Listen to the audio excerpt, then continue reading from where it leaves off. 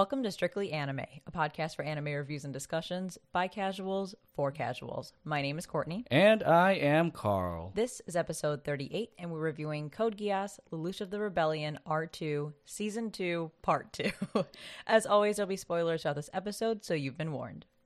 And as a heads up, Carl and I have both lost our voices over Memorial Day weekend due to a lot of celebratory yelling and cheering, so we're going to sound a little bit off this episode. We're really sorry, and we hope it's not distracting from this awesome review for the finale of Code Geass with a very special returning guest. Yes, hopefully you can hear me right now. Kidding. But yeah, as Courtney said, on a much, much brighter note, joining us once again for our Code Geass discussion today is our very special guest and good friend, undisputed pound-for-pound Code Geass expert, Aaron from the YouTube channel Under the Bun. Welcome back, Aaron. Welcome, Aaron. And it's great to talk to you Hello. again. Thanks for having me again. Yeah, how's it going? It's going well. Been pretty busy, but doing well. Nice.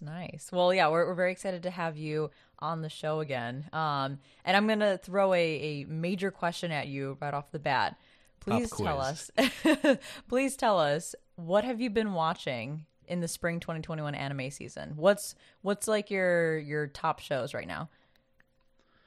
So as far as new stuff, I'm watching, I don't know if this is really spring, but I'm watching the new My Hero Academia season. Nice. Mm-hmm. I've been enjoying that quite a bit, especially because Class B is getting a lot of highlights, and I'm a Class B fan. Yeah, you got your boy in there too. Yeah, my boy Shishida. He's I cosplay as him, so it's always fun to see him like get some moments. And I'm also watching Shaman King, which it's interesting. I like it so far, but it's going by so fast. Which I like obviously grew up watching and reading the manga when I was a kid, when it was still on like 4Kids or whatever. So it's been a long time since I've like visited Shaman King, but I still feel like it's going by really fast. Yeah, we're still behind on it, but it felt nostalgic in the first couple episodes because I watched it too as a kid, and I remember the feelings that I got, the hype that I had around Shaman King. So it's interesting when I get more caught up. I wonder if I'll still feel that way, knowing that it speeds ahead a bit. Yeah, it definitely just like jumps arc to arc. Like almost every episode is like a new arc. It feels like. Damn, that's aggressive. That's real fast. Yeah, I feel like it's almost like a kind of like a Full Metal Alchemist Brotherhood situation where the anime eventually differed from the manga, and so I feel like they're just kind of like trying to get through the beginning really fast to get to the parts that were different from the manga so that they can like more accurately depict those parts, but it's making the beginning feel so fast in comparison. Interesting. Yeah, I was going to ask, how does it compare? And I don't know how long ago you'd watched it, but how does it compare, I guess, to the original show that was produced by 4Kids? Honestly, it has been so long since I watched it, I wouldn't be able to like accurately tell you. I do have like the first volume of the manga that I like cracked out while I was like starting to watch it. I've actually been watching it with Lauren, so she's been like there with me, and I was kind of showing her because she had never seen the manga, so I was showing her like some of the differences and similarities. And like the first volume of the manga ended where like episode 2 was, so it was like just flying through the volume. Oh, interesting. I did see on YouTube for the first episode anyway, a 1-to-1 comparison of certain scenes from the old school 4Kids Shaman King and this reboot, and it seemed like they were sticking pretty close to that original one. But yeah, I don't know. We'll see from our end when we finally get caught up, like how it all plays out. But yeah, I'm enjoying it so far, and it's good to know that it's gonna deviate at some point. I'll be ready for it when it happens. Yeah, I'm definitely enjoying it so far, but I hope that it kind of like gives it some room to breathe a little bit. Yeah. And I know you mentioned that you've been busy with work, And my other question is that have to do with the most recent Under the Bun video that I believe released a week ago, the misdirection of God of War?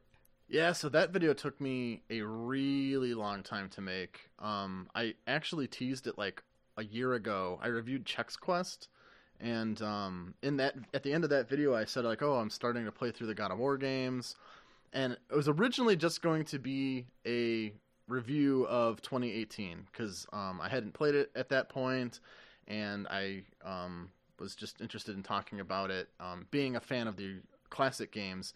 And then I decided to replay all of the classic games in preparation for it, and then the actual game of God of War 2018 was a lot longer than I was expecting. It took me a very long time to get through it. And then, like, as I was playing it, I just had, like, this roller coaster of feelings about it that I ended up turning it into this kind of, like, massive retrospective hour-and-a-half long video instead of just, like, a simple review. So I spent a long time editing that, but I think it turned out pretty good. Yeah, I'm pretty happy with how that turned out. Great. And from my end, so I was watching it, I think within a day or two after it came out, and I had to kind of like stop halfway through, and I'm almost done with it at this point. But I will say, when I watched it, I think this is like in the first 5 minutes, you kind of had this this guess at who the key audience is or the key fandom is for God of War 2018, and I was like, oh shit, busted, because I'm guilty of, number one, I am a fan of The Last of Us, and number two, I've never played a God of War game, and I was like, man, he got me. I got called out. Yeah, I mean, I definitely don't think God of War 2018 is a bad game at all. But just like as a fan of the classic games, there were certain things that just like really stuck out to me with the design of it that I feel like was either a deliberate like misinterpretation of the classic games or are just things that people have been like ignoring to kind of like hype it up. I don't know. It makes more sense if you watch my video about it. But just like as a fan of those games. And from my point of view, again, being someone who has never played a God of War game before 2018, you put out some really good points. And I won't spoil anything for any listeners, but also for Carl, who's never played the 2018 God of War. I think you put out some really good and some like critical points that made me kind of rethink my views on the game. Like I was like, am I really looking at this game critically, or am I just riding the hype wave? So I think it was a good retrospective, and it was nice to kind of hear your takes on it as someone who's a diehard God of War franchise fan. I could see myself probably doing something similar, like taking a more critical look at something like the Legend of Zelda series, where I played all the games, and I usually find myself loving the older games a little bit more than the newer games, although Breath of the Wild was fantastic. Yeah, I definitely get that. And like, obviously with something like with Zelda 2, or even not even necessarily just with Zelda, but like games to me, when you're talking about a franchise, there's like a certain feeling that the games invoke. And I think you can experiment with them. Like, I think like two perfect examples are Mario and Mega Man, because there's so many different types of Mario and Mega Man games, yet they all still feel like a Mario game, or they all still feel like a Mega Man game at the end of the day. And the same thing I would say with like Zelda. There are certain like you know people who are playing it, they look for like the dungeons and the item management and the strategic boss fights and things like that. And so if they all of a sudden came out with like a Zelda game that was totally different, I think people would like really notice that. And that's kind of how like God of War felt to me. It was a total like shift in tone and gameplay style, and just something I was really interested in exploring in a video essay format. Yeah, well, it was a great video, and for the listeners out there, definitely go check it out. It's worth watching. I think you'll be as kind of not put in your place, but I think pressed to rethink the way you look at God of War as I was.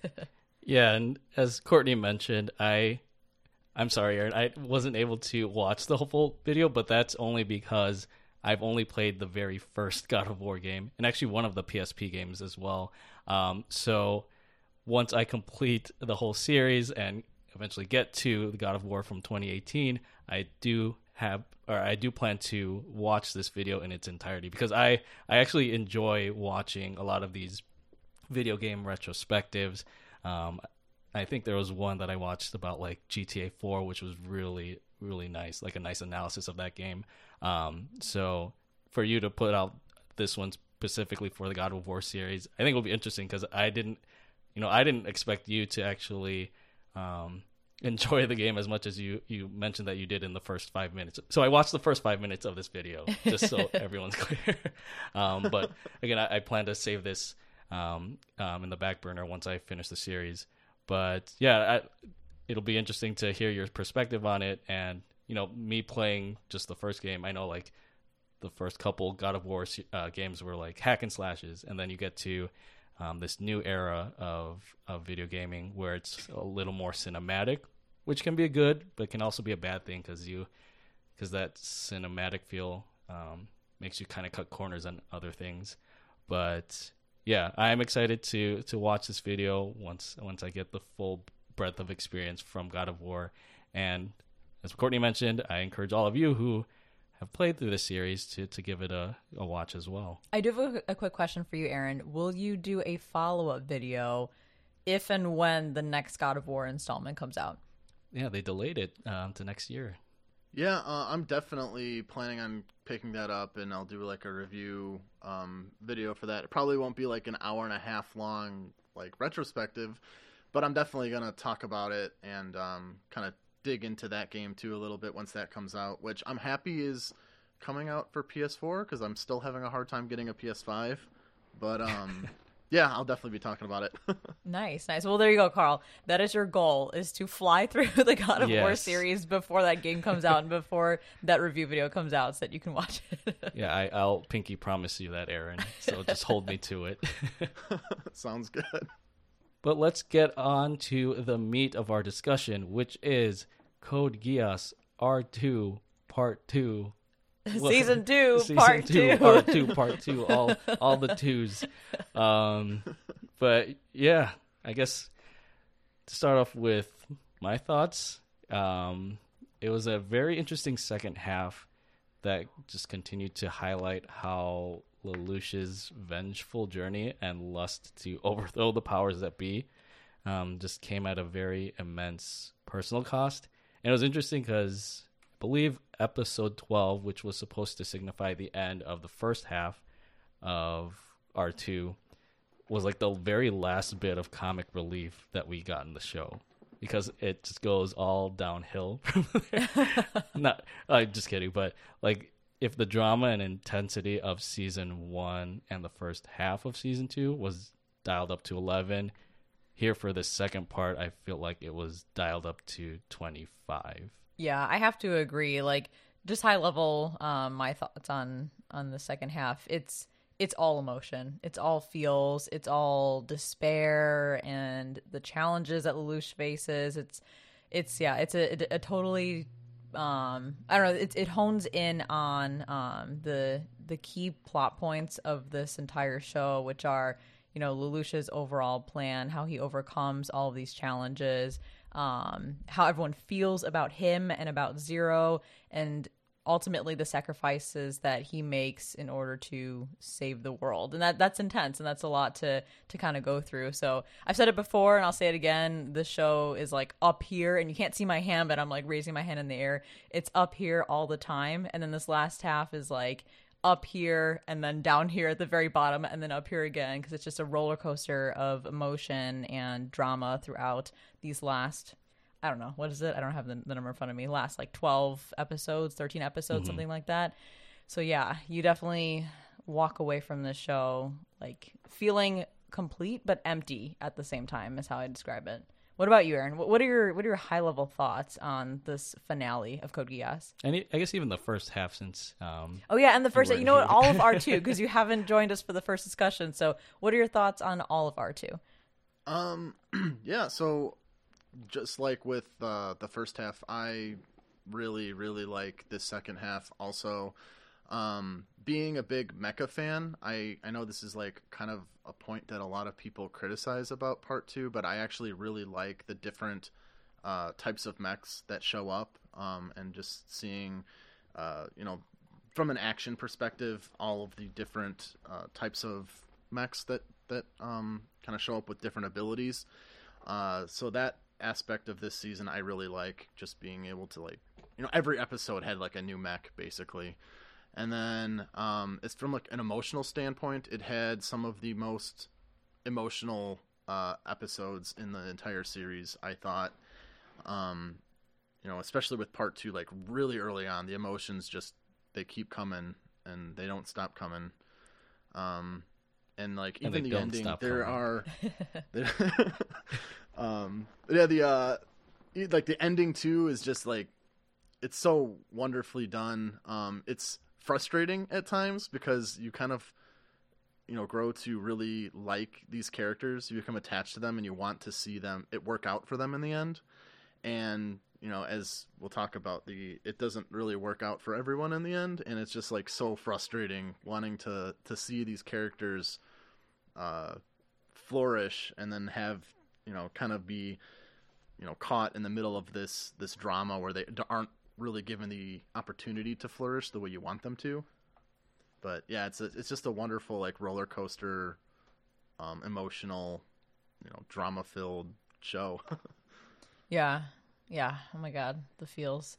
I kind of in the last couple episodes, I was kind of taking peeks at Carl's face as he was watching, just to see if he was expressing any sort of emotion. Because I will say, when Shirley died, he was kind of oh. So I was like, will he have more emotion for the major finale of this amazing show?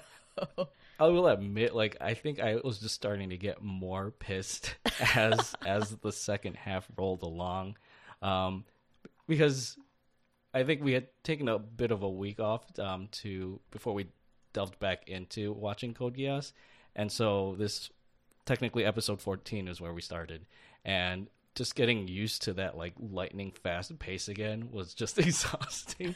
So I think that's where a little bit of my frustration came in. But then also just watching Lelouch delve into this tragic character, and seeing him become the thing that he was fighting against originally was that came out of shock. But then I think for the ending to have come out the way that it did, to Aaron's point, you don't really get a lot of resolution from some of the other characters, but to see the way Lelouch concluded his story on a, I guess, slightly positive note was nice, and it leaves a lot of lingering thoughts afterwards. But yeah, I guess to kind of go off that, one downside I did have with the second half, and I guess with R2 overall, is there's this whole convoluted lore behind the power of Geass and the Geass Order and the Sword of Akasha and the Thought Elevator.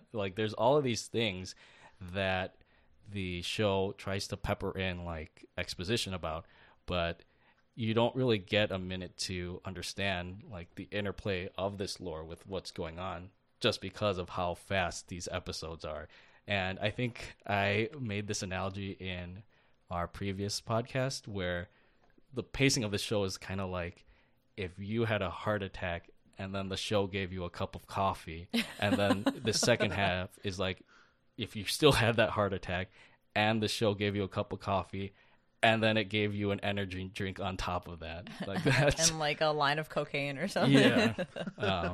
So yeah, that was one part of this second half that was kind of a letdown for me. But again, I think it's a slightly minor detail compared to everything else that happens with part 2. Yeah, I can agree with that. There, especially with the lore of the Geass and everything, the more supernatural elements, I guess, it does go by so fast that I can see it getting really confusing, or that you miss something. I mean, I've watched the show a couple of times and I still don't fully understand everything about the history of Geass and how it all works, or what the thought elevator is and all of that. So yeah, I definitely can see that. Well, I had planned to tap into your expertise, Aaron, about all of the Geass order stuff. So I'll ask my questions when we get to those points, but don't feel obligated to answer them now that I know that I'll it's so try my confusing best. for you. Maybe we'll if we can put three heads together, that'll help us solve Yeah. these Big brain questions time. easier. Yeah. Last thing before we go into our discussion is it's mind blowing that all of this was orchestrated by a fucking high school student. Oh my god, But yeah. I guess that's just anime for you. So good job, Lelouch. But yeah, let's go ahead and just jump right into our synopsis and discussion for Code Geass Lelouch of the Rebellion R2 Part 2. So to start off with a quick summary, Code Geass Lelouch of the Rebellion R2 is a 2008 anime series produced by Sunrise, Mainichi Broadcasting System, and Project Geass, which takes place a year after the events of the first series. The series was directed by Goro Taniguchi, who also worked with Ichiro Okochi on the script. Each episode is presented as a turn, much like a turn in a chess match. And although this was discussed in our previous Code Geass R2 episode, we are starting with episode 13 again, as it technically serves as the beginning to the second half of the season. So to start off with turn 13, Assassin from the Past, Shirley has a nightmare, no, not the mecha nightmare, the dream kind of one, about Lelouch being Zero the hero, but learns to reconcile with her suppressed memories. On an outing with him and Suzaku Naruto, she tells the latter on the side to quit being a bitch and forgive Lelouch as she has. Orange Jeremiah later arrives to ruin the festivities, and Lelouch activates some specially outfitted trains that disable him and any Sakuradite-powered items, but later joins Zero the Hero's cause after revealing his loyalty to Lelouch's mother, Marianne. Before Shirley can return to Lelouch, she runs into Rollo and accidentally reveals that she knows about Nunnally being Lelouch's true sibling, to which Rollo congratulates her with a bullet to the stomach. Upon discovering her body, Lelouch tries to use Geass to command her to live, damn it, but it's no use. After professing her love for him, Shirley dies, and don't call me serious. What the fuck? Okay, so let's start off with the OP and the ED because we did not talk about those in the last R2 podcast episode. I'll start. I'll say that this OP has to be my second favorite of all the Code Geass OPs, and surprise, surprise, it's by Flo, who also did the amazing first OP. The Jibun Wo. Yeah, the Jibun Wo, as we so lovingly call it. Colors. Yeah. And the ending for me is just meh. That's all I have to say about it. Like, there's nothing special. The visuals, again, are amazing because I love seeing the Clamp manga art, the characters in that Clamp manga art style. It's always beautiful, always soft and elegant, and really cool to see those characters in those scenes or those outfits or poses. So I like the visuals for the ending, but the song is forgettable for me, mostly because I forgot what it sounds like. What did you think of the OP and ED, Aaron? So I like both the OP and ED. I like all of the themes for Code Geass. But, and this is going to be a little controversial, the first theme of R2 is actually my favorite Code Geass theme of all of them. I actually like it a little bit more than Colors. So this is just, it felt like a little bit step down for me compared to that first theme. But I still like it. The visuals, I think, are really good and much better than the like weird like stock frame photos they did for the second half of R1. And then the ED, it reminded me a lot, I think it might have been the same artist who did the first outro for the first season. And it had that like same kind of like regal vibe to it. Yeah, it was the Ollie project, the same band that did the first season ED. Yeah, I like the visuals for that too. I kind of like the like painted look that it gives for the visuals at the ending. What about you, Carl? Yeah, so starting with the OP, just for reference out there, it is World End, again by Flo, who did Colors from the first season. It is a little more hopeful sounding than the first OP of this second season, which was Orange Range. I think OT was the title. Personally, I loved the I would say my second favorite OP for Code Geass is Orange Range's OP from the first half. This one I would probably rank third. And I guess in terms of visuals, it just this looks like any other Code Geass opening. So if you were to line up all of the openings together without any sound, I couldn't tell you which one was which. Although I guess for this one specifically, I thought it was interesting that they had a shot of all the different nightmares or mechas. I don't know if I caught that with the first OP for R2. But another thing that was interesting with this is I think the ending of this OP changes during key episodes with Lelouch's hand, where it becomes nighttime once, spoiler alert, Nunnally quote unquote dies. But then it goes back to day when Lelouch, spoiler alert, becomes emperor. So that was a nice visual touch for this OP. The ED I hated. The title of that, for anyone who's interested, is My Beautifully Elegant Flower of Evil, which I think is the translation of the Japanese title, again by Ali Project. And it's not Ali, the band that just got wiped off the face of the earth with the drummer controversy, the one that did Jujutsu Kaisen. Oh, I was like, what are you talking about? But no, this is a totally different band. But yeah, the ED here, again, nice visuals for like Clamp's designs of the characters, but I just don't like the audio. It just sounds very creepy. And honestly, if you were to put this together with the other ED that this band did for Code Geass, they both sound the same to me. Like I couldn't tell you which one was the first song or which one was this song. Yeah, they are pretty similar. That's fair. But with this episode, so Carl and I have already shared our thoughts on this episode in our previous R2 podcast episode. So I think we should just do a quick run through of like the key points that we have, and then Aaron, we'll definitely want to hear from you because this is a pivotal, I think, pivotal episode in the story. But on my end, I called out that it's cool that Jeremiah became an ally after, all the shit that he was put through with Lelouch.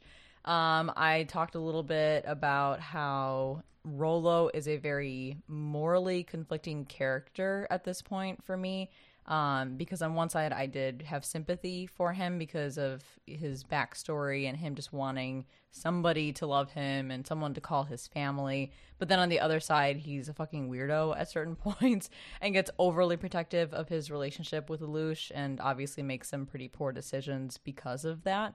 But at the same time, he also does make some good decisions when he, goes out of his way to protect Lelouch. And the other thing that I had called out about this episode is that Shirley, while her death is very sad, tends to get in the way, and at the worst moments. Like in the first season, we see her kind of get in the way at that one battle where she's trying to find out who Zero really is and ends up shooting Violetta. Here again, she gets in the way and she causes some issues and dies.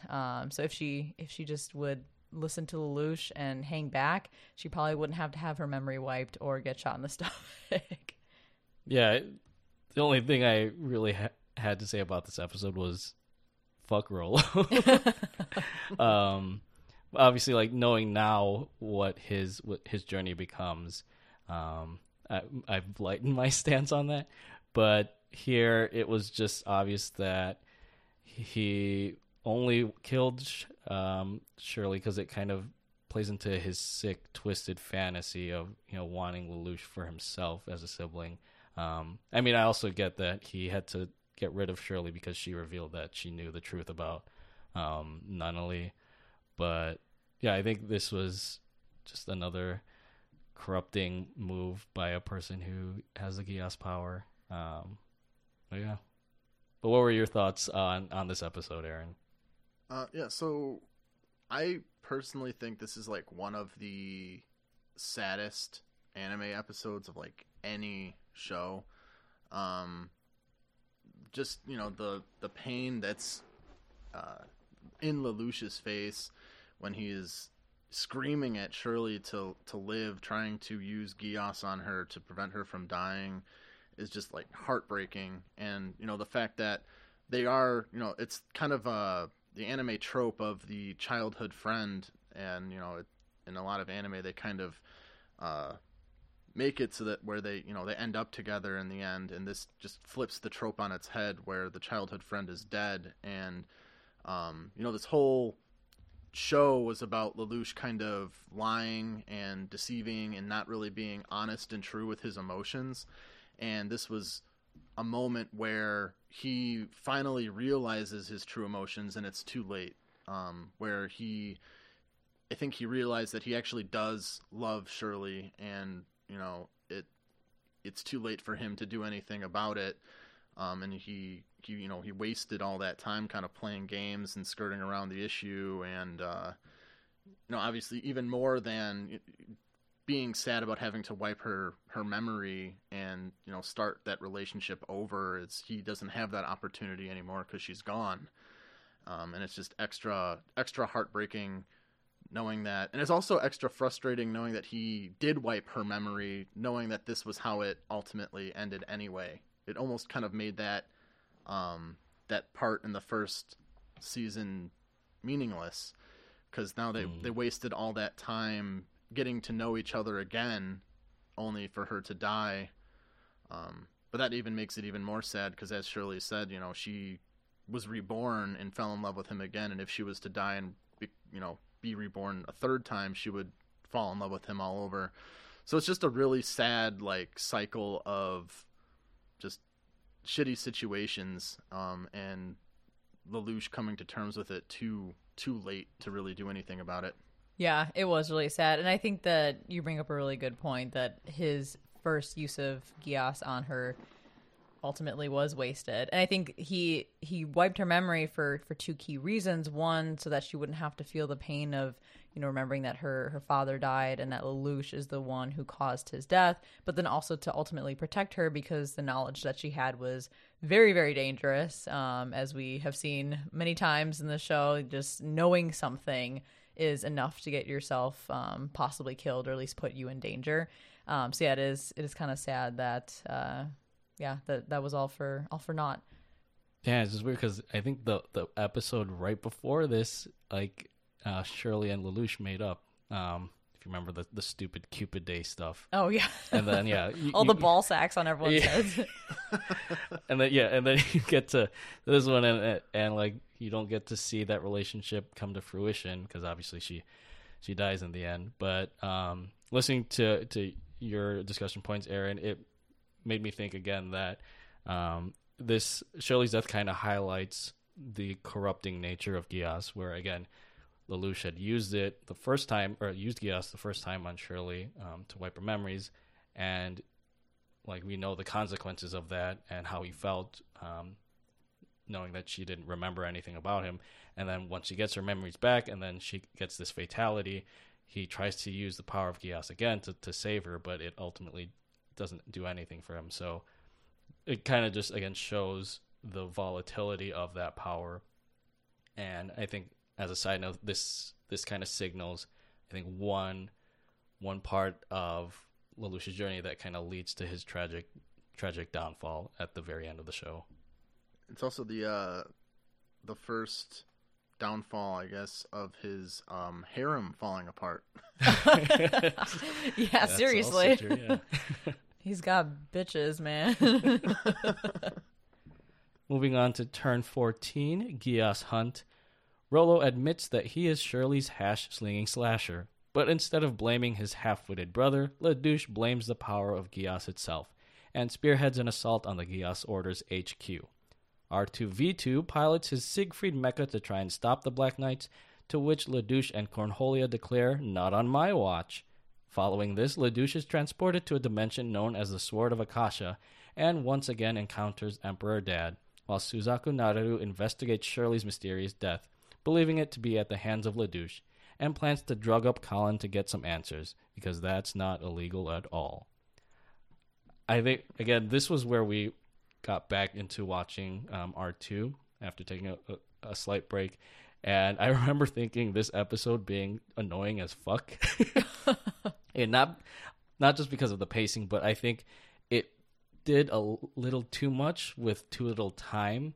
Almost like the perfect example of going 0 to 100 before you can even blink. Because I felt like there are a lot of different arcs in this episode that were just crammed into one.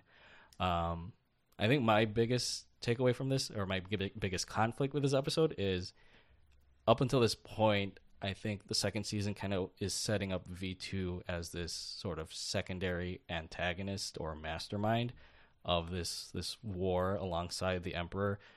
But then he just gets like unceremoniously gunned down by the end of this episode. So it's almost like he's a throwaway character. And I just his attempt at having a threatening voice against Lelouch was kind of funny. I think he says like the line like, "Lelouch, you accursed prince," but it doesn't sound like there's no oomph to it. Like it's just like a kid trying to threaten you when they're like 2 feet tall. It's because his balls haven't dropped yet. Yes. It's interesting that you say though that you felt like this episode was overwhelming, if I'm summing that up correctly, because I actually wrote that this was an intense and fast-paced episode from like a good perspective. Like it moved so quick, it progressed the plot very, very quickly. I mean, before we even knew what they were all about, Lelouch is already like attacking the Geass order and all of that. So it was a bit confusing, I'll admit, but I found this episode to be very exciting. And I think a lot of that is just because we can see what happens when you actually do piss Lelouch off. Because he's been angry, right? He's been angsty this whole show, but now he's like seriously angry. And that, you know, that takes his actions to a whole nother level. And I know that like they ruled Shirley's death as a suicide and all of that. But you know, he knows the truth. He's salty as fuck, and it's clouding his judgment and making him more aggressive than usual. So his desire to rid the world of Geass is good, but I think the reasons behind it and the timing of all of it is questionable. And he also clarifies that only he should be allowed to have Geass, and that also makes his actions and everything slightly questionable. I think there's like two big takeaways from this episode for me, in terms of I guess like the overall theming of the show. One is kind of like I have said in the past, that Lelouch doesn't handle failure very well, and Shirley dying was like a huge failure, and he doesn't handle that very well. And it's from this point on where all of his plans and his scheming and everything just starts to spiral out of control, because he never really gets a handle on it, and it's just one bad thing after another bad thing after another bad thing, and he never fully like recovers from that, because he doesn't handle failure very well, and it just continues to spiral and weigh on him to the point where everything he tries to build up just like falls apart from this point on. And then the other thing is with Colin kind of being interrogated by Suzaku, and him threatening to use like the refrain on her and all that. I thought that was just really interesting too, because of how much Colin hates refrain and her history with it, not only from like a manipulative, you know, Suzaku's trying to get information from her standpoint, but also just from the, you know, she's seen the damaging effects of refrain in her family and has stopped Lelouch from using it on himself, that I feel like there was just even more of like an emotional rejection of that from her as well, as Suzaku was trying to use that on her. Yeah, and to piggyback off of that, I found this scene really interesting that it happens in this particular episode because, and Aaron, I think you've called this out before the last time you were on the podcast, there are some major parallels between Suzaku and Lelouch throughout this show. And here, just in this one episode, we see yet another example of that. Because, to your point, Lelouch, again, is struggling with this failure. He is basically losing his mind over what happened with Shirley and doing things that are outside of his norm. And Suzaku's also going through that moment. He is about to resort to drastic measures just to get more information out of Colin, even though she's a longtime friend of his. They you know, they went to school together. He's using a drug that he knows is terrible and does terrible things to people. And luckily, in the end, he stops himself and recognizes, this is not how I go about doing things. But the fact that he even got to that point of desperation and frustration, at the same time, Lelouch is also having these moments of desperation and frustration, was really interesting to watch. Yeah, definitely. The parallels between Suzaku and Lelouch just continue to get greater and greater as the ending of this show goes on, and I think that this was definitely one of those moments. Yeah, and just to kind of comment on your first point, with Lelouch kind of having this tunnel vision, I know at one point in the episode he says like the Geass toyed with Shirley, and so Lelouch kind of wants to consolidate power by essentially erasing Geass from the world. But it's interesting because he continues to like cling to this power as the show progresses, which kind of again delves into his tragic downfall because he's trying to reach this end through nefarious means. And I think there was one point in the episode where his Zero Squad was gunning down unarmed citizens of the Geass Order that were trying to escape, but Lelouch just tells him to like wipe them all out, and that makes the Black Knights kind of question the morality of their mission. So again, for Lelouch to just have this tunnel vision, again, ultimately leads to his tragedy in the end. Last note about this episode I want to make is it was funny how I think Lelouch was on camera with V2 at one point, and then the walls fall down to reveal that they were fake and that he was close to V2's location the whole time. It reminded me of, I think this was used in The Simpsons at one point, where like it was a sting at the Quickie Mart, and then the walls just ended up falling down. I don't know. It was just funny. I know you're looking at me, and I don't watch The Simpsons. I'm sorry. But I guess it was just one small piece of comic relief that was nice.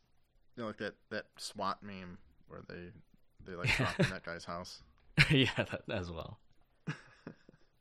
In turn 15, The Sea's World, Suzaku Naruto decides not to have a fall from grace like Two-Face in The Dark Knight and forgoes interrogating Callan, and instead finds out that OSI Miami has been compromised. Valletta the ponytailed bitch meets with Ogi intending to kill him, but Ogi fights back with the power of love.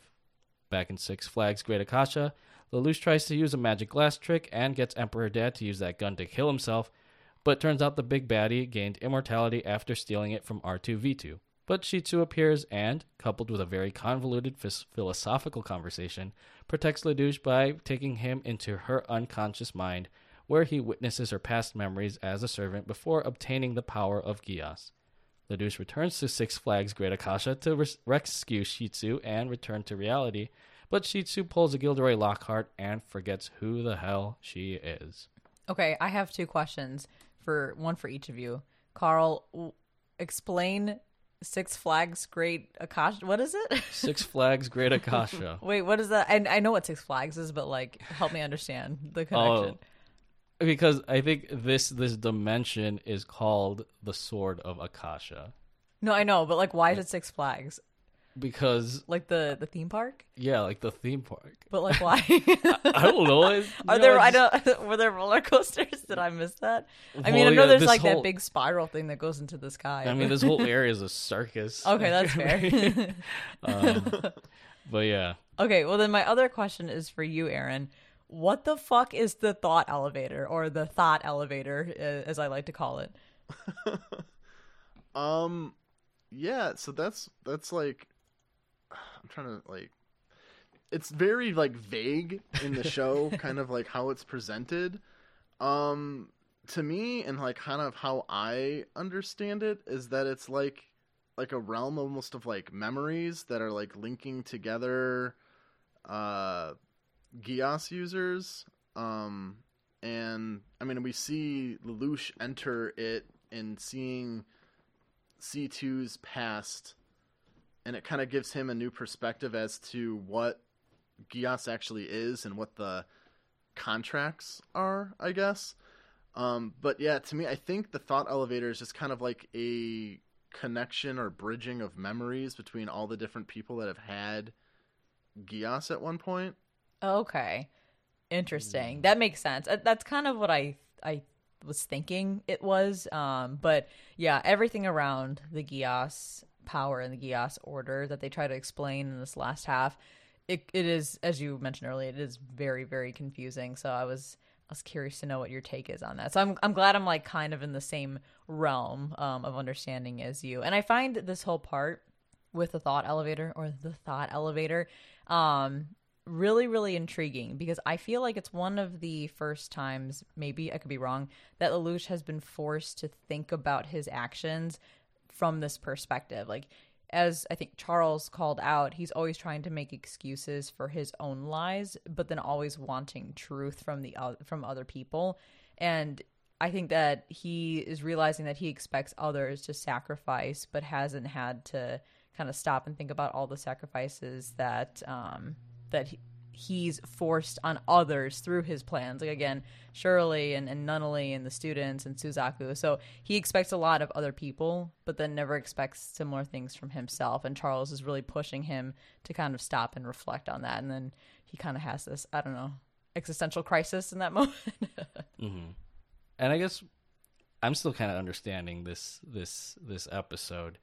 So in C2's flashback, she was just originally a regular human being, right? Yes. And then she meets this nun who had the Geass powers. Yes. And then all of her powers get transferred to C2. And yes. Now she's transferred some of her power to Lelouch.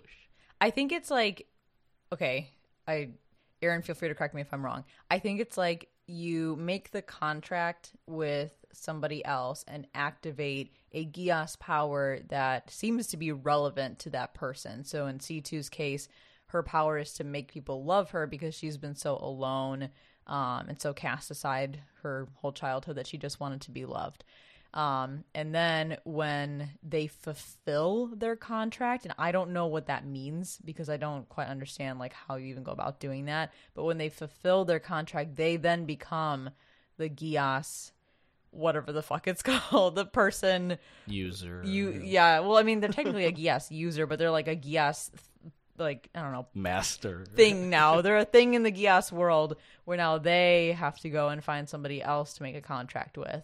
I probably articulated that very poorly. Yeah, that's kind of how I understand it too, is that like the contracts are, I guess like when the contract is fulfilled, that's when the power is transferred over in its entirety. So like when the C2 and the nun's contract was fulfilled, the nun gave C2 the power or the curse or whatever, where she is immortal now, and she's been trying to find somebody that can, she could give that power to, and she finds Lelouch, kind of like how V2 gives it to Charles, and that's kind of how I interpreted it, that at the end of the day, like, that is the point of the contract. So is the contract like there's a specific goal that this person needs to achieve in order to quote unquote fulfill the contract? Because I think that's very ambiguous to me. It's like, what is the contract or the agreement that C2 has made with Lelouch? Now, I call it an agreement, but really he has no fucking idea either. Is it just like in C2's case, is it just for him to fall in love with her and like genuinely love her? Or like for V2, is that contract for Charles to keep the promise of like wiping out God or whatever and changing the world? Like is it ever kind of, I know it's not explicitly explained, but is it ever kind of implied in the show, like what these specific contracts are? I thought in this episode it explicitly says that C2's contract is that she wants to die and end her existence. Well, I think that's kind of all of it. Like, that's the driving force between all of these Geass people, is that they're so sick of living that they just want it to end. But I don't think that's the contract necessarily. I don't know. I could be wrong. I thought the contract was like separate from that. That was like their own personal desire is to die, which is why they've now found another person to give the Geass power to. Yeah, I think that, like you said, it's not explicitly stated, and rewatching this again, I'm still kind of wrestling with if that was C2's actual intention for the contract, or if that was kind of her just saying that to throw Charles off the scent a little bit and give Lelouch a moment to kind of get a one-up on him. Because like right after she says that, and like Lelouch responds to her after he visits the thought elevator, she like pushes away from Charles and runs over to that console that was like keeping Lelouch's mech in place and all that. So I kind of am a little not necessarily confused, but I don't think it's like explicitly stated. So it could be that she wants to die, or it could just be that she wants to be loved, and Lelouch verbally saying that he will, make her smile and try his best to make her feel loved. That could be him fulfilling his end of that contract then.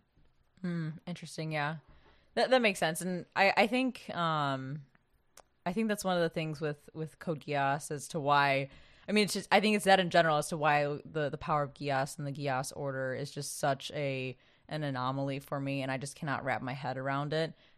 It's that there's a lot of implications, but there's not enough explicitly stated to really allow the viewers to understand what's going on. A lot of it's up for interpretation, including like the ending itself is up for interpretation, which we'll get to.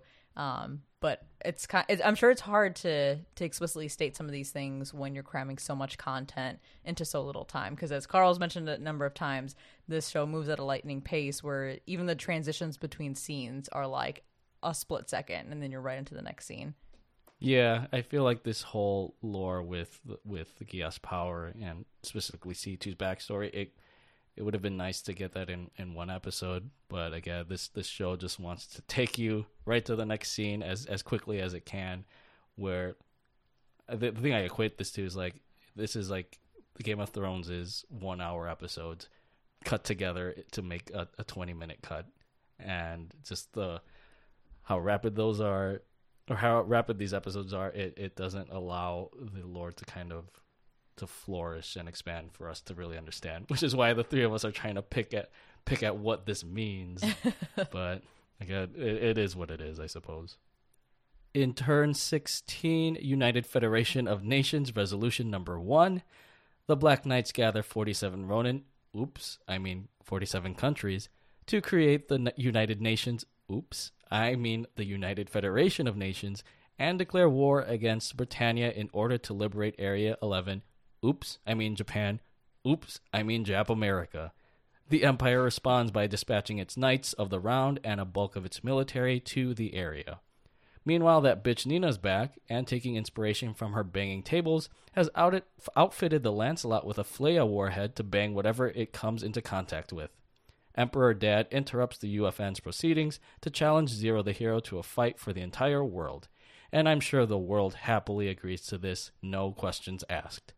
Lelouch reveals his identity to Suzaku Nareru and begs him to save Nunnally from this madness, to which the latter agrees on the condition that they meet privately. I noticed at the start of this episode, Lelouch is now narrating the recaps in the beginning because I think, because C2 lost her memory. So that was a nice little touch. And around that whole concept, I love that Lelouch didn't abandon C2 when she forgot everything. I mean, if she lost her memories, he could potentially see her as useless. But there's more to their relationship than that at this point. I think that may tie back into our conversation just a moment ago about him fulfilling his contract, if that contract is about caring about her and loving her. And I also found it interesting that when he yells at her in their room or whatever, when she, I don't know, was trying to like feed him or some shit, he yells at her and flings the plate out of her hand, and she cuts her finger, which he later puts a Band-Aid on, and you have that quick moment where she's looking at the Band-Aid on her left hand, which just so happens to be her left ring finger, as if it's like signaling some sort of promise or proposal, which obviously I don't think that's what Lelouch was thinking at the time that he was trying to stop her from bleeding, but I think it's just some nice imagery that all plays into their relationship at this point. And she still got her pizza. Which was cool. I think she saved him like the last piece of pizza, and then he just slaps it out of her hand. Yeah, we got to call out that we do have a continuation of the Pizza Hut, logo in this second half of the show. At least it made its return. I think that's the biggest comeback of Code Geass is seeing Pizza Hut return in R2. Unbelievable. The one thing that I took away from this episode is specifically when the Emperor, I think he hacks the Jumbotron during the UFN meeting, and he calls out Zero. He says whoever succeeds in this battle, again, this battle between Britannia and Area 11, shall control the world. And he asks Zero, will you win everything or lose everything? That is the essential nature of war. And I believe Schneitzel alludes to this in a later episode, but I wanted to point out that here it seems that the Emperor kind of pictures this war between Britannia and Area 11 as a big game of chess, with chess being like this huge analogy throughout Code Geass.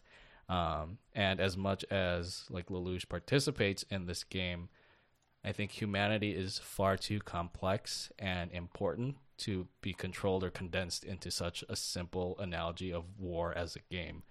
And I think this is further emphasized by the bloodstain, I think that was caused by C2 injuring herself. There's a bloodstain on the king chess piece that Lelouch looks at towards the end of this episode. So this is something that I'll probably harken back to once we get into the later episodes. But was there anything from this that you took away, Aaron? Yeah, I was actually going to bring up the bloody chess piece too, just because that chess imagery is so prominent throughout. But there's another line also when, I think it's when they're like upgrading the Lancelot and they're putting the Fleya on it. There's a quote that is something like, oh, you're putting a strategic weapon on a tactical weapon. And the idea of strategy versus tactics always comes up in Code Geass, and I think that's such an interesting like idea in the way that they keep addressing it, especially like in the throes of battle, that most people think that strategy and tactics are almost interchangeable terms, but in reality they have some very specific nuance to the terms, and the idea of putting a strategic weapon on a tactical weapon was just very interesting to me, given that I guess especially because they were trying to mount that on, I can't remember if they were mounting it on the Lancelot or they were mounting it on the Gurren, but Lelouch being very tactical minded and Colin and Suzaku Lelouch being very strategically minded and Suzaku and Colin being very tactically minded, kind of meshing the two worlds of strategy and tactics together was just an interesting idea to me. Yeah, that's a great call out. And I'm gonna also piggyback off, or I guess have a related point for that same scene. I think it's that same scene, and it's about Nina, because she sucks, and I'm surprised I made it this far into our discussion without bringing her up yet. But this was one of the moments where, I mean, she was awful before this. In the second half, I think there was like a moment after she found out that Shirley died where she made some comment and was just like a terrible human being. But this in particular was a really annoying part for me because, once again, she's just a terrible human being. And this time, while she's not outright awful, she's basically testing Suzaku and his allegiance to Britannia, and is trying to manipulate him through his relationship with Yuffie to try to get him to kill off his own people using the Fleya, all because of her emotions that she cannot seem to get a hold of and this grudge that she's holding. So I just thought that was just such a nasty, terrible thing for her to do. And I think if she had just kept it at, use the Fleya in this battle, I would have not have been as off-put about it. But the fact that she's using Yuffie as kind of this this item of manipulation against Suzaku, knowing how close they were and knowing their relationship, just made me want to punch her in the face. And the ironic thing is that her last name is Einstein. Is it really? Wait, Yeah. I never knew that. What the hell? I read that in one of the wiki pages. Is it because she develops what seems to be like an atomic bomb that just implodes? I don't know, but I don't think it's a fitting name for her at all. It should be Nina, that bitch. Fuck Nina. In turn 17, The Taste of Humiliation, Suzaku Nareru and Lelouch meet at Kururugi's shrine to hash it out, where the latter wins the former over by agreeing to end the war against Britannia and reestablish peace. That agreement is short-lived, however, as Prime Minister Schnitzel ambushes and arrests Lelouch, making him believe that Suzaku has betrayed his old friend. However, anticipating that it would be a trap, Lelouch uses a Geass Guildford tough to save him and mounts another Black Knight assault on the Tokyo settlement by shutting down its power via the G trains. I both love and hate this episode because anytime we get to explore Suzaku and Lelouch's relationship this intimately, I love, because Suzaku's my favorite character and their dynamic is just always so interesting to me. But I hate it because of the outcome of this conversation. Like, on one end, we see Lelouch telling Suzaku not quite the truth about things like making Yuffie do what she did, because we all know that it's an accident. But in the end, I think like he wants to protect her name and place all the blame on himself. Similar to the incident with Shirley, despite that being Rolo's fault, he still says, that was my doing ultimately. And I think this is really the first time, or this is like the first moment where we start to get these breadcrumbs of what Lelouch's ultimate plan is, because they keep his true intentions pretty mysterious throughout this show, really, and throughout this latter half, up until probably like the second to last or last episode, where everything's revealed. His true intentions, his overall plan to be the enemy so that everyone else can be united. So this was a really interesting conversation for me to kind of sit through and squirm about, because I'm like, don't fight. You guys are best friends. Please just find a way to make it right. But even as they start to have a slight turning point, we get that moment where Lelouch misunderstands that Suzaku betrayed him, especially when he feels that Suzaku is the last person he can turn to. And then afterwards, we see Lelouch force himself into this shell to protect himself from any more betrayal, while also telling himself to only be cold and callous so that he never makes the same quote-unquote mistake of trusting someone again. So we saw this similar reaction when Shirley died. He kind of went overboard with his aggression. And then again here, he does kind of something similar and just says, this is it. I'm shutting off from the world. And I'm going to be not a different Zero and Lelouch, but a much more cold and calculated one. Yeah, the conversation between Suzaku and Lelouch in this episode is probably one of the most frustrating parts of this entire series, because it's another one of those moments where it's just like, Lelouch, if you just tell the truth and put everything out on the table, you'll get a much better outcome. Kind of like this whole show is just like, if you told people that who you were, there would be more understanding. And so I feel like if he had just said, like, yes, I was responsible for Euphemia, it was an accident. Like, if he had just told Suzaku everything, they could have worked together to come up with a better solution than just him lying again and then them deciding, hey, you know what, the best course of action would be for you to just keep lying and make everything even worse, but kind of like taking responsibility. Like, it was just one of those moments where it's like, damn, like, if you had just told the truth, this would have been avoided this whole time. Yeah, absolutely. Especially after, in one of the previous episodes, Charles calls him out on that. I think that was the Thought Elevator episode where he says, like, you constantly lie to people but expect the truth from others. You think that Lelouch would take that, bit of wisdom from his father and maybe apply it in the situation, but nope, he's committed to being the common enemy. But he was opening up to Suzaku during that conversation, right? To a certain degree, but I mean, right off the bat, the first question out of Suzaku's mouth was, did you do this to Yuffie? Is it your fault that her end was as tragic as it was? And he's like, yep, it was me. All my fault, which he's not wrong. He just portrayed it as intentional when it was truly an accident. Yeah. But a big part of that, too, is that Suzaku knows Lelouch is lying throughout this whole conversation, too. Because he kind of calls him out on it, and he's really thinking about it, and he's like, well, no, Lelouch is saying one thing, but his actions were actually telling another. Like, he was saying, every question that Suzaku was asking was kind of a loaded question. Like, when he was asking, like, oh, well, why did you save the classmates when they were being held hostage by the Japanese Liberation Front? And, Lelouch was like, oh, I thought it would be a good entrance for the Black Knights. And that kind of thing. And every question was loaded, like, well, you did a good thing here, but why did you do that? And he was like, oh, because I, had this in mind. And I think Suzaku picked up on that, where like, no, you were doing this because you actually care about us and you care about people. And, even though again, they don't fully agree here and they still have the conflict going forward, I think this was where Suzaku at least started kind of opening his eyes to Lelouch and what he was doing.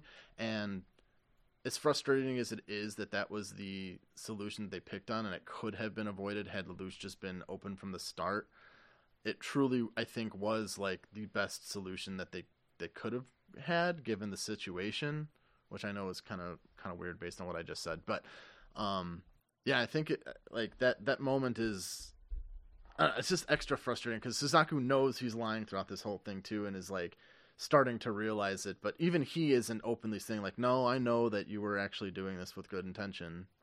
Yeah, that's a really good point. I didn't even think about that. Like, you're absolutely right that Suzaku is like trying to indirectly give Lelouch an out, a way to escape this this facade that he has, and Lelouch just never takes it. And he gives him multiple chances, like, dude, just tell me that you're a good person. I know you're a good person. Let me help you. And he just, I think at that point, Lelouch had just come to terms with the fact that, at least in his mind, the only way to fix everything that he had broken up until that point, it was to have the ultimate outcome that we see in the final episode. Mm-hmm. In Turn 18, Final Battle Tokyo 2, it sounds like an anime movie. During the assault on the settlement, Rollo tries to locate and kill Nunnally so he can have Lelouch all for himself, while Sayoko rescues Callan and suits her up in her not Gurren Lagann. As Callan prepares to annihilate Suzaku Naru in his Lancelot, his Geass command to live, damn you, takes effect, prompting him to fire the Flea warhead, which wipes out a good chunk of the settlement. Rollo calls his big bro to tell him that Nunnally was KIA, and Lelouch goes insane in the membrane. The only comment I have about this episode is really the focal point of the episode, where Lelouch's good-intentioned use of Geass on Suzaku to command him to live has backfired. Something as pure and as kind as wanting your closest friend to continue to live backfires on him. Like, that has got to be so incredibly frustrating, both for him and for Suzaku, who did something he would never do because the Geass power, took control of his actions. But at the end of the day, I don't blame either of them. I blame that bitch Nina for making the Flea in the first place and insisting Suzaku take it with him to the battlefield. Had none of those things been the case, Suzaku may have found a way to live that didn't involve using a fucking imploding bomb. So, once again, screw Nina. This all started with that table. And I was actually going to point out, like, that was the highlight of this is obviously the climactic scene with the Flea wiping out most of the settlement. And it's just funny how convenient that Ashford Academy sits right outside the zone. Oh my god, where that the warhead school explodes. That school is like in the middle of everything. Like, just pick that school up and put it somewhere else. Mm-hmm. But I just love that scene because, to your point, it shows that it's a consequence of the Geass power, and it's as impactful as when Lelouch accidentally used it on Euphemia in the first season to trigger her GTA Rampage. GTA Rampage. Yeah, basically. But yeah, it's just crazy because, this could have all been avoided if Lelouch didn't use that command for Suzaku to find a way to live back in season 1. But it's just another example of how, even though he had good intentions, this power of Geass has just again corrupted the nature of the world, and I guess the nature of like Suzaku's free will. Yeah, and definitely this is another episode of fuck Rollo. Like, every time he kind of starts to have a semi-redemption arc, he does something that just like pisses me off. Where it's like, okay, I'm starting to feel some sympathy for him, and then he does something like tells Lelouch that not only he's dead, even though, he doesn't know that, and also that was his, intention when he knows that she's like everything to Lelouch. It's just like, I have a hard time like sympathizing with that. Yeah, agree. He's such a conflicting character. I was just gonna bring up the fight between Colin and Suzaku, because I think that fight's really cool, and like that upgraded Gurren is just so badass, and I love both of those. The Lancelot and the Gurren are like two of the coolest mechs ever. So seeing them just like, I mean, throughout the whole series they have continuous duels with each other, but this duel in particular was just so cool to me when they're like in the air and the Gurren's just finally able to like just destroy the Lancelot for the first time. Yeah, especially like it seems like these two nightmares or mechas just are constantly upgraded. So it's just like who has the bigger dick in each case, and then they have like a very climactic duel at the very end. So I didn't even realize they're always fighting against each other. Yeah, they really are. And speaking of Rollo, we go to turn 19, Betrayal, where a momentary ceasefire is declared as Schnitzel agrees to meet with the Black Knight brass, but Zero the hero is still too traumatized to be of sound attendance. Schnitzel kindly uses the opportunity to reveal the truth about Lelouch and scares the knights into believing they have all been Geassed. Oji agrees to hand over Lelouch on the condition that Britannia liberates Japan. At the moment of Lelouch's betrayal, he is rescued by Rollo, the half-witted, but the latter's excessive use of his Geass overwhelms his poor old heart as he flies Lelouch to safety. Lelouch, suddenly giving two shits about Rollo, resolves to honor his death by putting an end to Emperor Dad once and for all.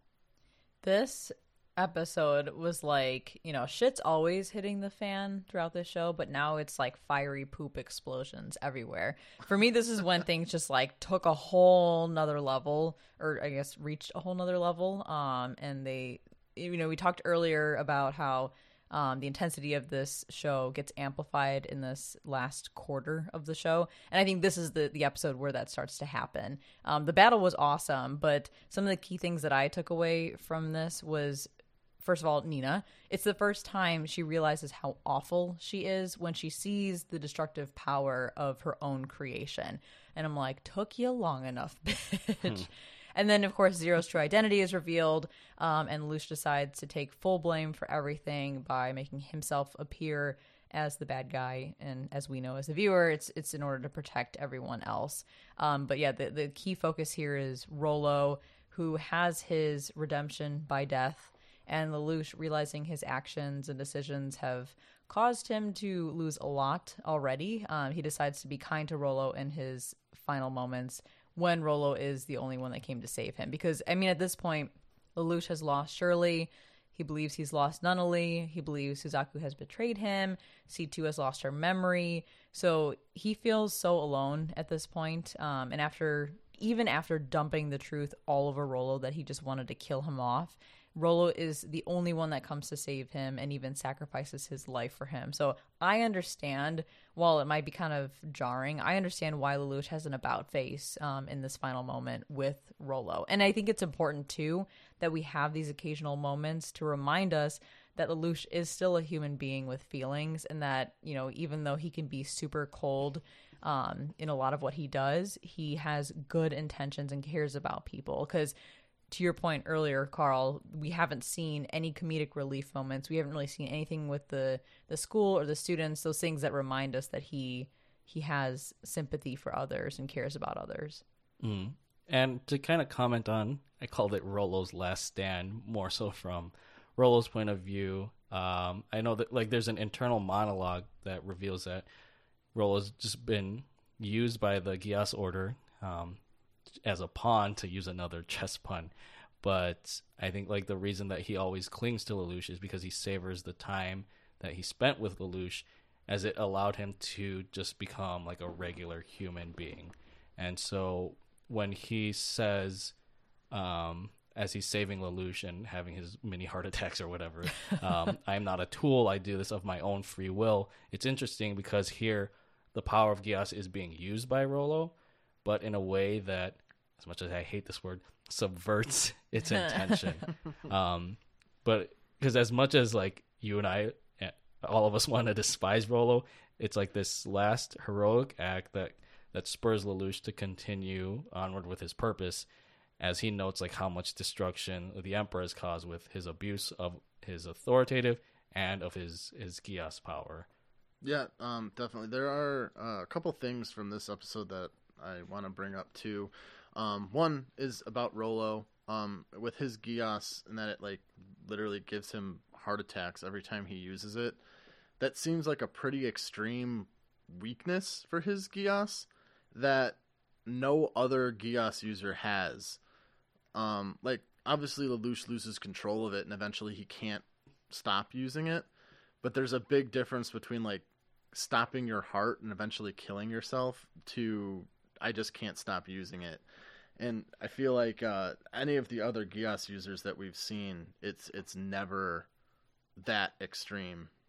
Even like Mao from the first season, who like can't stop, who can't turn it off either. It's just such a different weakness compared to the other Geass. Yeah, it's a good point, and it makes me wonder if some of the other, quote unquote, failed experiments with Geass had a similar, situation, like the early people that they used Geass on or experimented with Geass on. But I don't know. That's all lore that we'll not be privy to, I guess. Maybe it's just symbolic that Rolo just has a big heart. Yeah, a big bunch of heart attacks. A big heart on. A big heart on. The last thing I want to say about this is it's weird because like Lelouch has technically lost 2 siblings over the course of a day, right? Oh yeah, shit. Sheesh. Poor Lelouch. I mean, how many siblings has he lost throughout this whole show? Oh, Actually, that's true. I mean, Charles has been fucking around. He's got a whole slew of children. Yeah. There's speaking of his siblings, Schneisel is actually a really interesting character to me because he's kind of Lelouch's arch nemesis when it comes to strategy. He's always one step ahead and always kind of beating Lelouch in these little skirmishes to the point where he has now basically taken everything from him by revealing his true identity. But out of all of the like leaders and monarchs that we see in Britannia, Schneisel never really comes off as evil to me. He always seems like he's kind of stuck in the situation of, I'm a Britannian monarch, I have to act a certain way.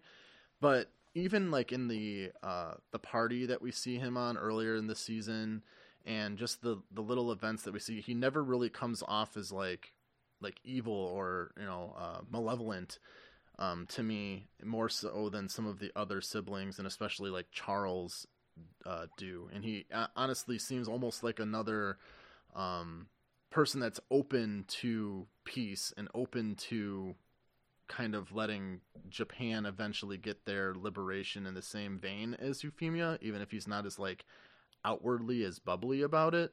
But I just find him a really interesting character in that aspect. Yeah, and it's interesting that you mentioned that too, because I kind of feel the same way initially about Schneitzel, that he, it's like power was like thrust upon him. He doesn't really seek it out. Like he just has his responsibility, and so he's going to do the best that he can. But by the last couple of episodes, especially when he fucking guns down Cornelia, I'm like, I feel like he had kind of a change of heart because he wants so badly to overcome everything that Lelouch is throwing at him. And then I felt like Cornelia was actually the opposite of him, that she, to me, felt very, sus in her intentions. And the only person she was ever really kind to was Yuffie. But then as her story progresses, I start to sympathize with her more and more, especially after she's like semi-offed and then returns and then just wants to kind of like find the truth about her sister. She didn't even care about some of the bigger things that are going on. She just wants to avenge Yuffie at that point. And then at the very end of the show, before she's offed, you kind of see that moment where Schneitzel has a very cold and uncaring way of resolving the problem, but it's Cornelia who actually stops him and says, that's not right. You can't kill all of these people just to progress your plan. So to me, those two siblings had kind of like opposite character development, where one went from being nice to being a shithead, and then the other went from being a bitch to being a little more I don't know, kind-hearted, I guess. Yeah, I'll kind of talk a little bit more about my thoughts on Schneitzel in the next episode. But the way I viewed him is he's kind of like the Emperor 2.0, where they share kind of similar sentiments about power and authority. And I think there's an analogy where in a later episode, it refers to the Emperor or Charles as the past, Schneitzel as the present, and as Lelouch as the future. So in that sense, I think like Schneitzel is trying to like maintain the status quo, but again, he has a very dark side to him that we'll see when he operates the Damocles and does all the shit with that. But yeah, Schneitzel is one of those interesting characters, and I think he serves as a nice foil in this case to Lelouch. Yeah, definitely. In turn 20, Emperor dismissed. Emperor Dad begins to devise a plan called the Thor Ragnarok Connection, while Lelouch and Suzaku Naruto separately head to Kamine Island to face him. The latter makes a deal with Schnitzel to become the Knight of One as a gift for assassinating the Emperor, as he is no longer concerned about the means justifying the ends in this war. The Knight Anyan Cat is suddenly possessed by Lelouch's mother, Marianne, who promptly restores Shitsu's memories as the pair also travel to Kamine for a daycation. On the island, Suzaku puts up a fight against the current Knight of One, Bismarck, while Lelouch strolls right into Six Flags Great Akasha, sealing the dimension from the outside world so that he and Emperor Dad are forever trapped inside, preventing them from fucking up the world any longer. Fuck yeah, Suzaku telling Nina off indirectly when he drops that line about like, congrats, your invention killed so many people and now Britannia is for sure gonna win, you bitch. I was like, yeah, Suzaku's getting savage at this point. He's as annoyed with Nina as we are. Dumb bitch. We're also, I think, reminded in this episode, yet again, that as different as Suzaku and Lelouch try to be from one another, they're actually very similar. It's another parallel, even down to their hands being dirtied and how intertwined they are with this whole war. Because as we know, and as we're reminded of, if Suzaku hadn't killed his father, Japan may never have been overtaken by Britannia in the first place. And I think a lot of what's kind of fueling his actions throughout this whole show is that guilt that he's carrying about what had happened. So I just, anytime that we get those parallels, I get really, really, really excited. But I think overall, this episode was, I think, fun to watch just because I was like, what the fuck's going to happen? There's too many things happening at once. And I was just confused by all the hints they were trying to drop on us. Especially when it came to Marianne and Anya. I remember watching this for the first time, and I was just super confused by it all. And then watching this episode again, I was equally confused. Because as I mentioned before in some of our Code Geass episodes, while I've seen Code Geass early on, I actually don't remember probably like 50 to 60% of what happened in R2. So, this was a good episode for me to rewatch, but still equally confusing. Yeah, when I first watched it, it was like, how the fuck is Anya connected to Marianne? I know. I was like, I don't get it. She's so young, and Marianne has been dead for like 8 years. Like, how did this all happen? I mean, I know there's a later flashback that shows that Anya was witness to Marianne's death, and so Marianne transferred her Geass powers to her, right? Yeah. But watching this for the first time and not knowing that, it's like, that just came out of left field. And I guess this whole episode, to me, it felt like we were reaching the climax of the series, even though this was only episode 20 out of 25. So I was thinking, like, how is this show just gonna go from here? But obviously, like, it just continues setting the bar higher and higher with each episode. But with episode 20 in particular, to kind of harken back to the point I made about Schneitzel, I think Schneitzel directly says here in a conversation, I forget who he's talking to, but he talks about Charles treating war and politics as a game and thinks that Charles has no right to be a king because of this very reason. And so the question becomes, like, who would be the better successor in this case? Would it be Schneitzel or Lelouch? And I think what contrasts both of them, or what is contrasting between both of them is that, Schneitzel is all about winning the game, and we see that with, his matches. I think he had a chess match with Lelouch, and Lelouch mentions that Schneitzel has always won matches against him. But whereas Schneitzel is all about winning the game, Lelouch simply wants to end the game, and that game being like this, I guess you could technically call it the Game of Thrones, where the world is just stuck in this cycle of endless violence and control. And I think one giveaway to Schneitzel being like the wrong choice to be the incoming ruler is that he says the true nature of people is that they want to be ruled. And that's a part that Schneitzel is willing to play. But I think that also just confirms that he, compared to Lelouch, is not fit for the quote-unquote New World Order. Yeah, that the parallel with Lelouch and, who deserves to be emperor is really interesting because Schneitzel wants to be ruler because not only because he wants to win the game, but because he sees himself fit to be like ruler of the world. He just thinks of himself as being able to be that king in that moment. Whereas Lelouch, while he might have the ability to lead and rule the world in that way, he doesn't want that as his goal. Like, his end goal is to liberate the world. And I think that's a very important distinction, between the two characters in the way that they, kind of view, the emperor position in that way too. Exactly. Sorry, just as like an aside, just because Courtney was saying like, oh, we've seen it and kind of forgot. And we haven't even brought this character up yet, but I completely forgot about Bradley, like being a character in this show. Oh yeah, me too. When he first showed up, I was like, who the hell is that? I completely forgot that he was in this show. Yeah, I think he's an example of the fact that there's a lot of characters in Code Geass. It's really hard to keep them straight because when he appeared on screen, I was like, the fuck is that guy? In turn 21, the Ragnarok Connection. Within Six Flags Great Akasha, the turns are tabled as Lelouch learns the truth from Marianne and Emperor Dad about her death in a literal Game of Thrones. The pair reveal that the Thor Ragnarok Connection will merge everyone into the collective unconscious in order to create a world without lies.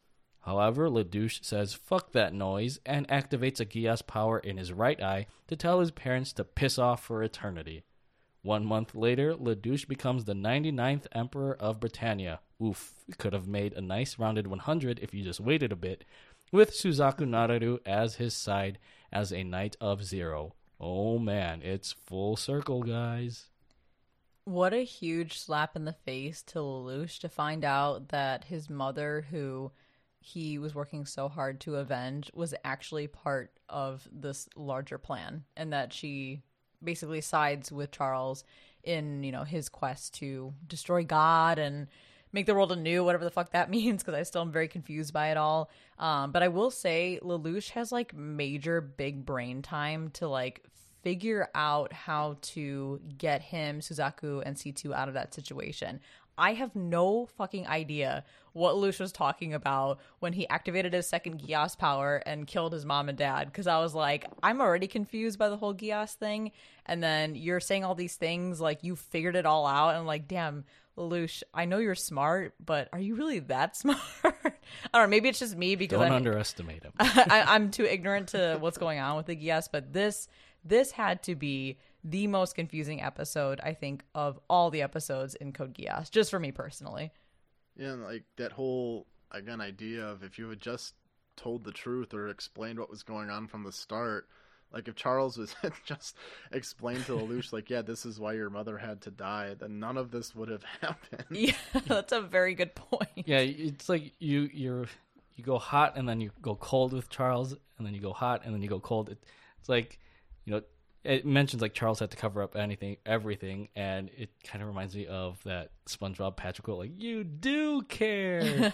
But then you end up learning that, Charles's and Marianne's intentions are somewhat twisted, because the Emperor states that like what he wants to do with changing the world and this Ragnarok connection is what Euphemia and Nunnally would have wanted, which is a kinder world. But the catch is like it's a world that kind of strips humanity of that choice. And I think there was one kind of blink and you'll miss it moment that kind of validates that this is the wrong choice. Do you remember where it says like abandon all hope ye who enter here? Yeah, they flash that. Yeah, that flashes on screen. And I don't know if you know where that reference is from, but it's a reference to Dante's Inferno. And this is actually the message that is inscripted on the gates of hell.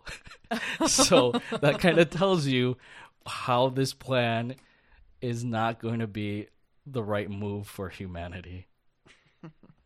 Another point is that I think to add like the personal touch to how this is all just fucked up, like Lelouch asks his mother, he asks Marianne if she has ever seen Nunnally smile.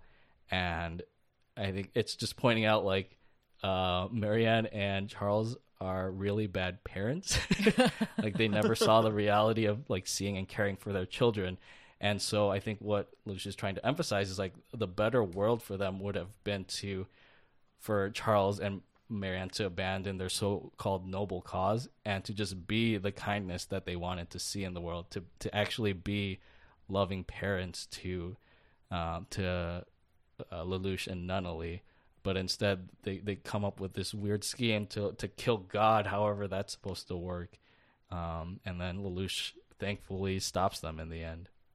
Yeah, that's a good point. Maybe the true root cause of all of this, the entire world at war, is bad parenting. In turn 22, Emperor Lelouch reforms Britannia by abolishing the aristocracy and liberating the colonized areas. After putting down a mutiny by the Knights of the Round, thanks to Suzaku Nareru, Emperor Lelouch declares his intent to join the UFN, who are wary of the power Britannia would hold as a member. Lelouch quells their fears by having Suzaku Nareru hold them hostage to force a vote. The poorly planned political process is promptly paused when it is revealed that Schnitzel launched a Flea warhead on the Britannian capital of Pendragon from his flying fortress, the Damocles. And who would have thunk Nunnally is at his side to support him? I was so sad to see Lelouch basically rejecting his past and all of his friends. Like, for example, when he ignored... Is it Revals, and showing no emotion or attachment to Colin. To be fair, I don't think he has romantic feelings for Colin, so, like, she needs to just chill. But it was really sad to see regardless. And, I mean, we all know he's secretly doing this to protect them and also to continue this path of making himself the villain to then free everyone else of any wrongdoing or blame. It's kind of that whole concept of unite the world through a common enemy. So he is, at this point, fully committed to that, especially knowing what his ultimate fate will be. And then we get the whole reveal that Nunnally's alive. Although I think in either maybe earlier in this episode or the previous episode, there was a hint that was dropped because some guy, and I don't know who the hell it was, I'm trying to remember, but someone ran up to Lelouch and was like, oh shit, we were trying to look for you when we found Nunnally. Now, they didn't explicitly say they found her alive or dead, but they did say we found Nunnally. So that's a very quick moment that goes over your head that I think will hint at the fact that she's still alive, but it's another blink and you'll miss it moment. Because I think you were confused by that. I think I called that out and you were like, wait, what? But, like, how would they have saved her? Right? The area was blasted to Kingdom Come. Plot armor. See, that's one thing with the show is, like, certain characters, like, they are still miraculously alive, except for Shirley for some reason. Like, we know for sure that she's dead. But I think, like, Nunnally comes back. We see, like, Cornelia comes back after being shot by Schnitzel at one point. Guilford comes back. It's like, why? I know, I agree. I think it is kind of silly that it's overlooked as to how many people like miraculously inexplicably survive. But at the end of the day, I'm glad that they do that because we get more characters that have happy endings. And after this fucking roller coaster of emotions and all that, I would like to see more characters have happy endings in the final episode. Mm-hmm. So I can overlook it. I can forgive it just because of what it ultimately leads to.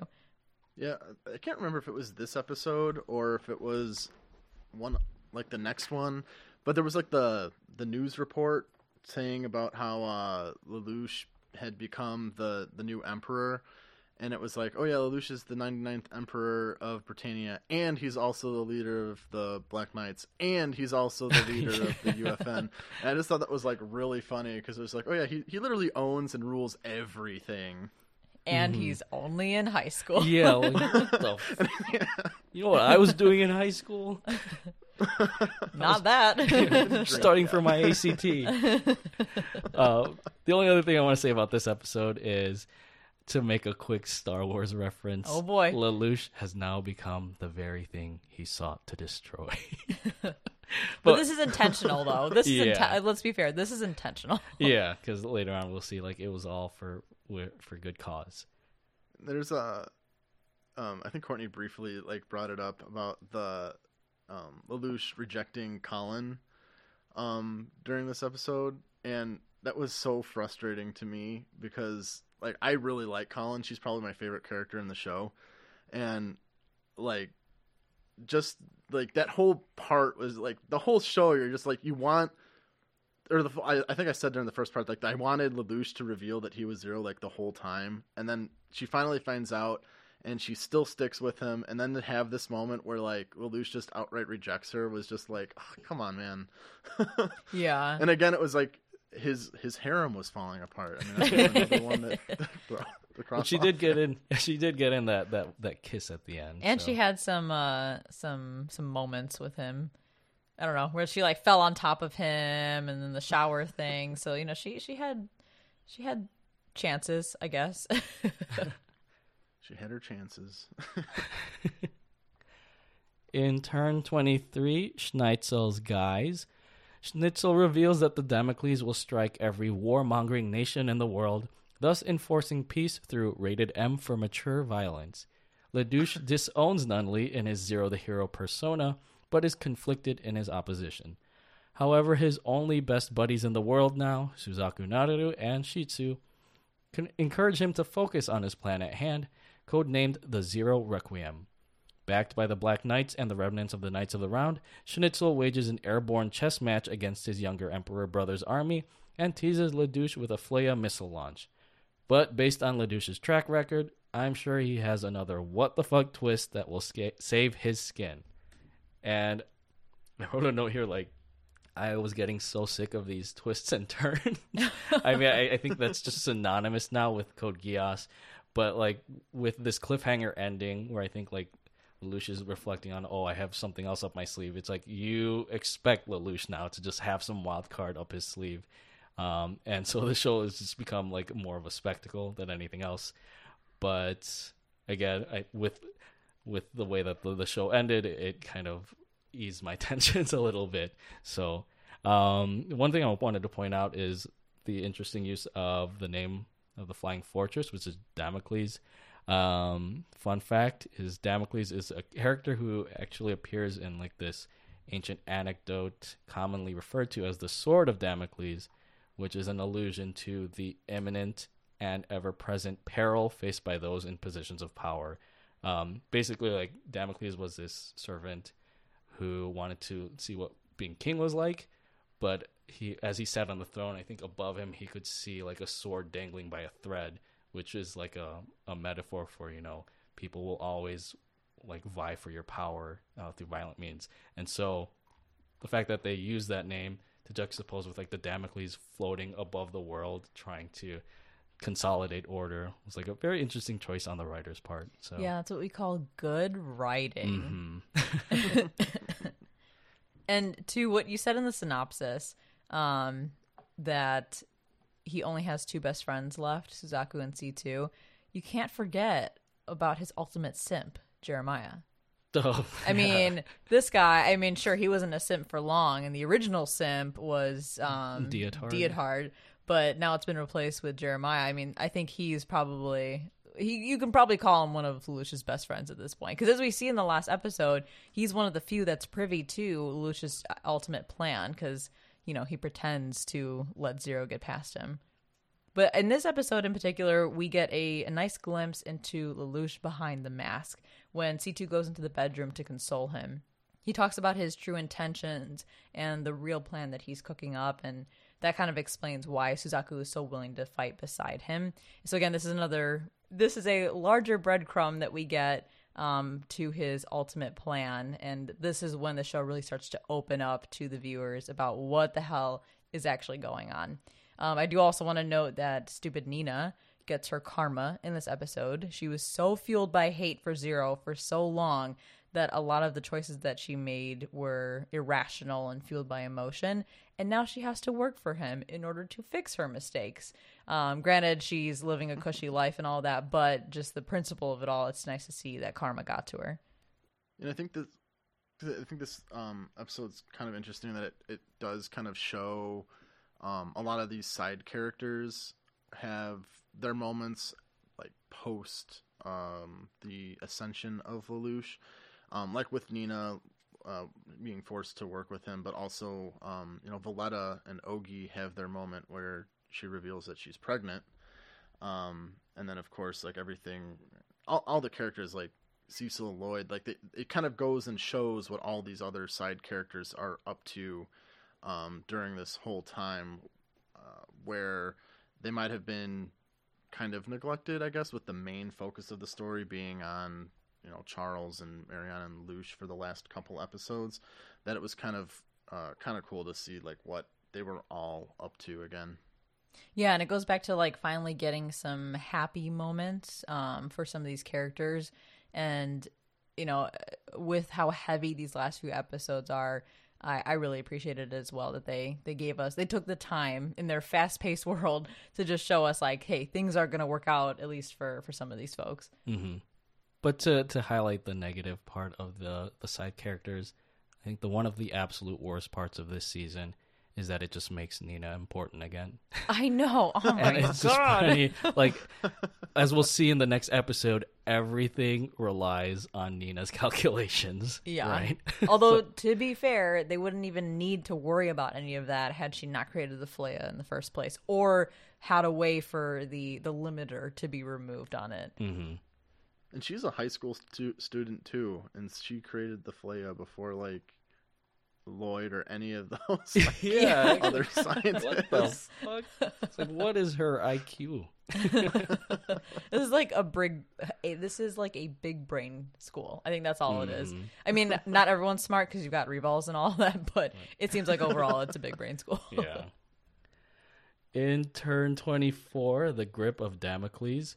Using Nina's new Flea eliminator, Lelouch and Suzaku Nareru successfully deplete enough of Damocles' Flea warheads and, very conveniently, I might add, disable one of the warheads head-on in a very tight time frame before bypassing the fortress barrier. Schnitzel tries to trap Lelouch inside Damocles by turning the fortress itself into a Flea missile and tries to dip the fuck out of there, but Lelouch uses a reverse Uno card to trap Schnitzel into submission under Geass' power. Lelouch subsequently confronts Nunnally, whom, after dropping the Flea switch she was entrusted with, is finally able to see. And I just have two big questions with this episode.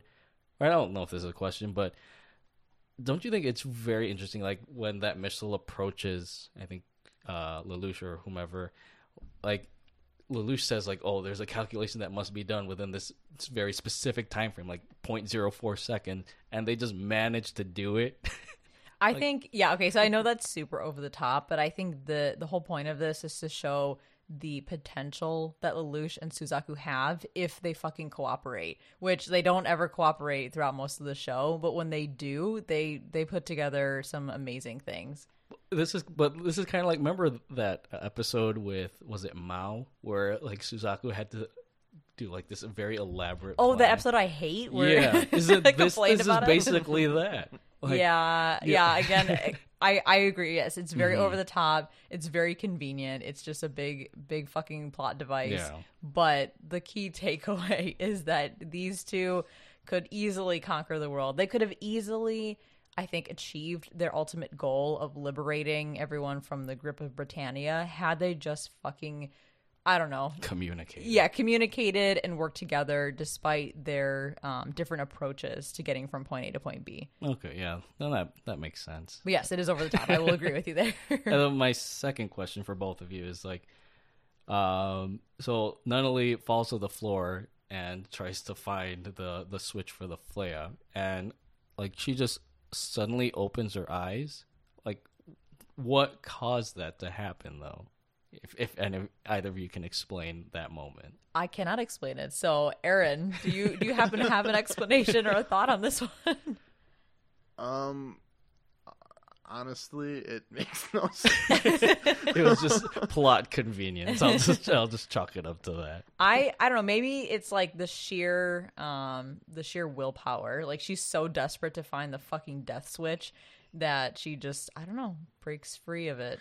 She just does it. Okay, plot armor. Okay. For me, man, I've got a lot of notes here, but I think the most important things that I noted here is that Nunnally questions how she's able to fire the Flayas back to back so easily.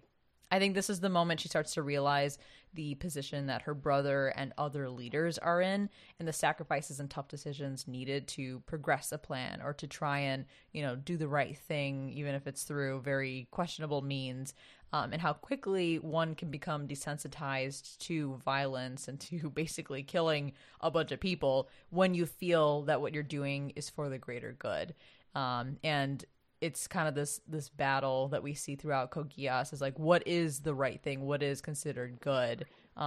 Who's really evil at the end of the day? Because a lot of times Lelouch can do things that make him appear, on the surface at least, to be somewhat evil. So I thought it was cool that Nunnally had that moment of reflection.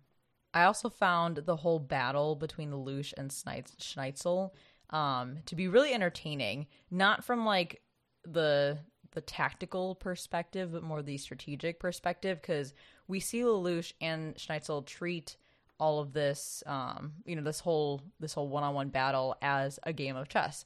And as we've seen before, Lelouch has always struggled to beat his older brother in chess, or really in anything that requires, a strategic viewpoint. So he plays Uno. Yeah. So we see the two of them kind of, using their forces, kind of dance around the battlefield, aka the board, using these pawns, to try and psych out the other person, I guess, because it takes them a while to actually start attacking each other. They just kind of move their pieces on the board until the other one makes a mistake. So that was really cool, that representation of chess as, a key element to warfare, I guess, is what they're trying to tell us. Well, yeah, I think, and then as I mentioned before, like Lelouch wants to just end this metaphorical chess game so badly that he ends up just tricking Schneitzel instead and submits him to, or like causes him to submit to his own power using Geass. So, that was like, again, the wild card up his sleeve.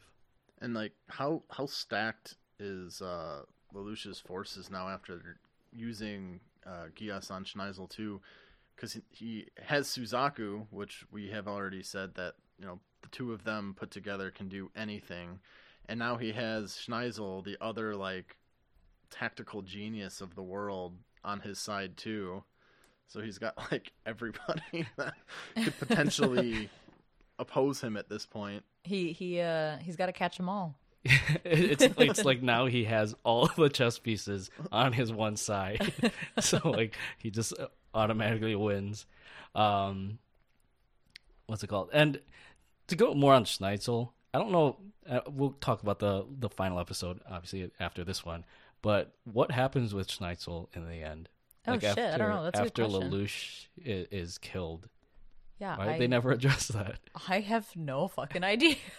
Aaron, do you know what happens to Schneitzel? Well, I think, doesn't he technically say when he uses the Geass that he has to serve Zero, not serve Lelouch?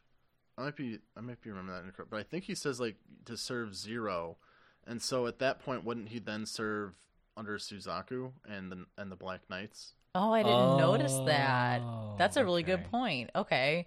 Yeah, that's very, as always, that's very clever on Lelouch's part. He's always thinking 10 steps ahead. Because I was going to say, like, he would be technically the next successor to the throne, but I think we find out that it's Nunnally. But, okay, that kind of makes sense then. I thought, like, that was just, like, a dangling thread that just doesn't get addressed by the end of the series. Last thing before the finale, I just want to point out this, I don't know if this is technically comic relief, but Millie has a conversation with Revals back at the academy, and they comment on how all the student council members are like fighting now all over the world, which again goes back to the point of like these are all high school students. So hashtag anime, I guess. And in the final turn, 25 semicolon, whatever that means. Suzaku, Naruto, and Kallen engage in a one-on-one mecha fight that disables both their nightmares as Lelouch regretfully uses his Geass on Nunnally to get the car keys to Damocles, thereby becoming ruler of Zawardo. 2 months later, as Emperor Lelouch prepares to oversee the execution of the UFN and Black Knight leaders opposing him, a Suzaku Naruto disguised as Zero approaches his parade float to end Lelouch's life, the final part of the Zero Requiem. Though he was the mastermind of breaking this grueling political cycle all along, the world unites in their hatred of Lelouch as Nunnally takes over as the omnibenevolent Empress of Britannia to forge a new future. The series closes out as Shitsu, taking refuge in a hay wagon on the countryside, has a casual conversation with a Lelouch from the great beyond. I'll say it before, and I'll say it again. Jibun, whoa. So really quick, as a side note, Rigby started howling the moment that Lelouch was stabbed and fell down to Nunnally. So we were watching this pretty late at night, and then like as he's like literally as Lelouch is sliding down to Nunnally, Rigby just started howling. And I don't know if he was sleeping or not, but I was like, oh my God, he's so upset that Lelouch died. And for anyone who doesn't know who Rigby is, he's one of the corgis of the Strictly series. A resident editor. Yeah. So go check out our Instagram page if you want to see some pictures of our two corgis, Ein and Rigby. But yes, he freaked us out because he started howling. And I was like, I feel ya. I feel ya. Lelouch has now died. But yeah, I hate to see when good characters die. But I have to say that this end makes so much sense for Lelouch. Like, once he knew he had to become the villain to unite the world, he knew he had to die. And that's the whole thing that fueled his plan with Suzaku in the very end, as we finally see revealed in this episode. Yeah, it's crazy because, like, the solution to the problem that Lelouch sees in front of him is to take himself out of the solution. And I'm going to make two references to the Dark Knight here. Again, this harkens back to Harvey Dent's quote, "You either die a hero or you live long enough to see yourself become the villain." And that's exactly what happened with Lelouch. And I guess the second Dark Knight reference here is actually for the third movie, The Dark Knight Rises, because you see here that Lelouch has passed on the torch of becoming Zero to Suzaku in order for this symbol of fighting an oppressive establishment to kind of live onward.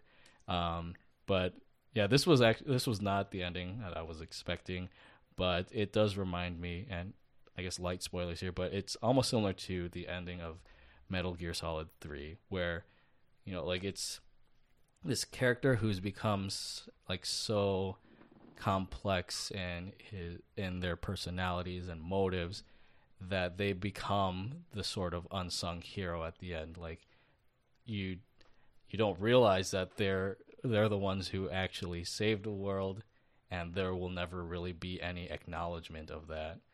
So it's a very selfless thing for Lelouch to do, knowing that the only way that he can save the world is, again, by taking himself out of the world. Yeah, I love the ending for this, and I mean, there's a lot to unpack and a lot that goes on in just one episode. As far as like references to other things, I get a lot of like Alan Moore vibes from this too. I know like the references to V for Vendetta are pretty like prevalent throughout this entire series, but I also get some Watchmen vibes at the end here too, which I don't know if you've ever read or seen that, but where Dr. Manhattan realizes that in order to unite the world during the Cold War, he has to become the thing that everyone is afraid of for that too, in the same way. So I definitely get like the Alan Moore vibes from this too.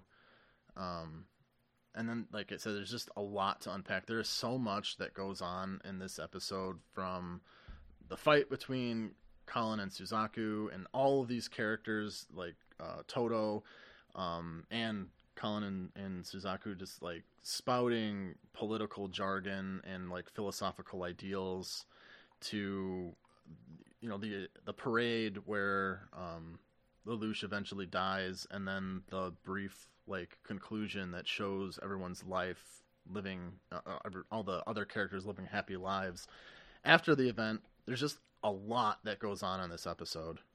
I also find it really interesting that Lelouch uses Geass on Nonali, because throughout the entire season he is being very cautious and tactful with how he approaches and deals with Nonali, as she is kind of now sided with the enemy, quote unquote the enemy, even as far as to saying that he doesn't want to lie to her over the phone when she calls, or Suzaku calls her to talk to Lelouch.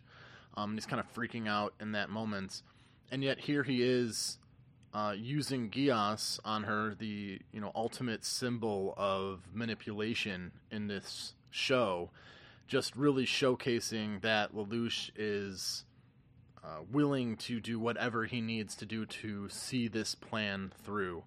And even more interesting is that his using Geass on her is only possible because she can see.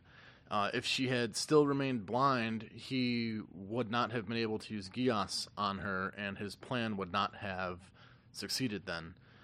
So it's a really interesting outcome, considering not only that she can suddenly see, and so he's using Geass on her, but also because he has been so hesitant to lie to and manipulate her. Like, she has always been the one person that he tried to be truthful with, that he tried to show his true self to, and in the end he ultimately turns to manipulating her with Geass, and the ultimate manipulation, and that just makes the ending even that much more tragic when not only realizes what Lelouch was up to, and that again, that scream at the end is just so heartbreaking, and just makes that whole part even that much more sadder. Yeah, and I find it ironic that Lelouch's whole goal was to give Nunnally the kind world that she deserved. And in the end, we last see her upset, screaming and crying because her happiness stemmed just from being able to be with her brother, and now she has to be without him. So I'm super conflicted by that, because like long term she'll have a good future because, Britannia and all of this will kind of go away. But did he ultimately ruin her happiness in this quest to bring her eternal happiness? It's kind of like, depending on your take on that, she could either be happy or she could be eternally sad, knowing that, her brother, her only family, is now gone.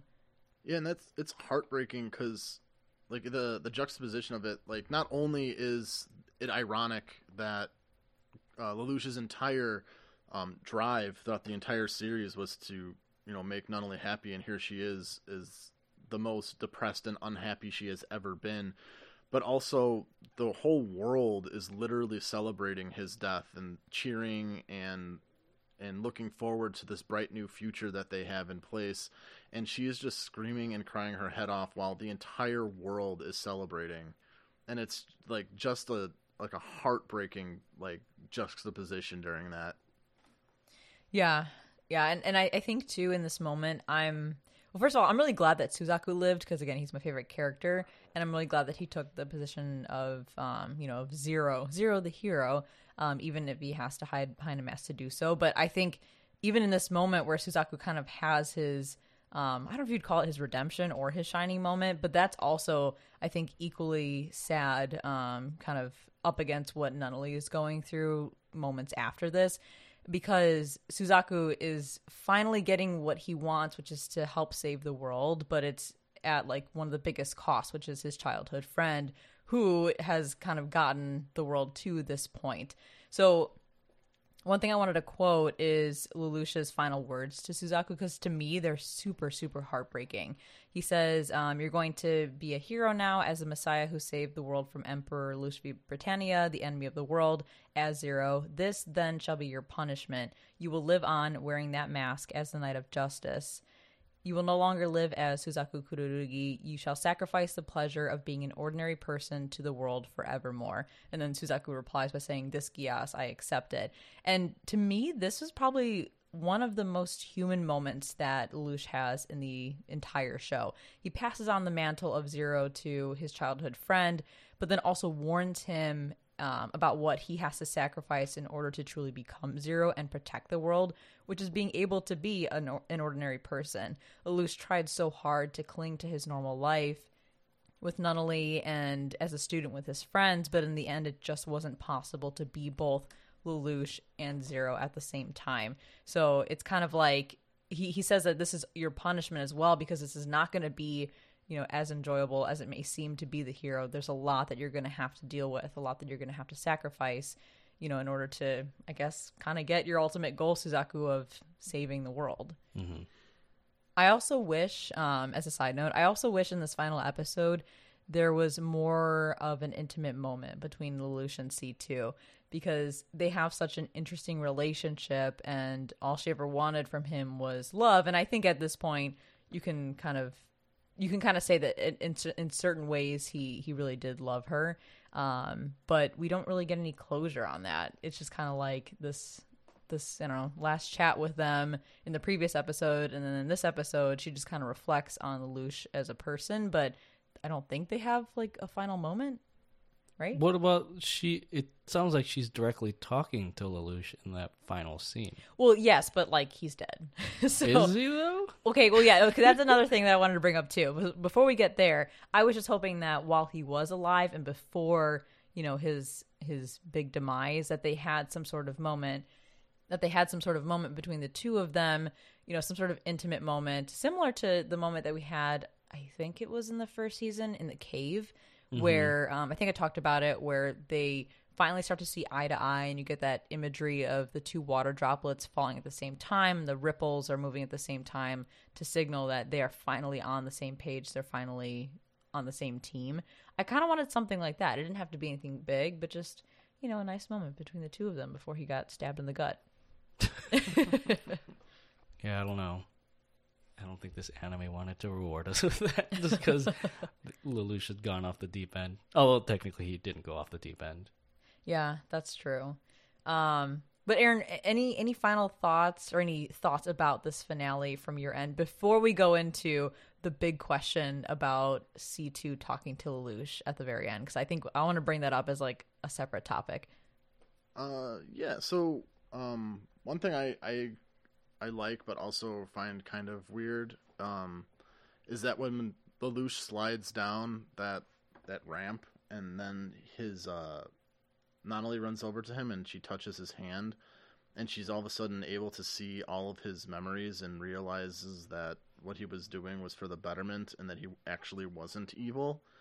I like that because she finally has the closure and is able to like understand Lelouch's plan and forgive him for all that, but I also don't understand how she was able to do that.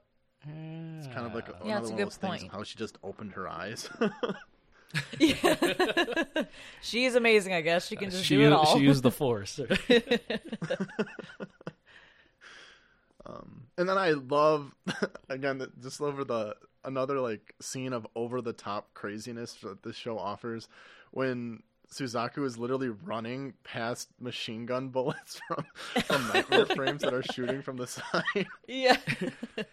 And then he when Jeremiah comes out too, and he tries to attack Suzaku, and he launches over him, and you see Jeremiah like smile at him, and he says something like I don't remember exactly what he said, but it was something like "keep going, Zero" or something, and it just shows like Jeremiah had like a great redemption arc too. Hell yeah, talk about a crazy redemption arc. I mean, he went from like rags to riches in like one whole show. I mean, he to be fair, he had like a position of power and all of that, and then that all got stripped away from him by the guy that he ultimately ended up simping over.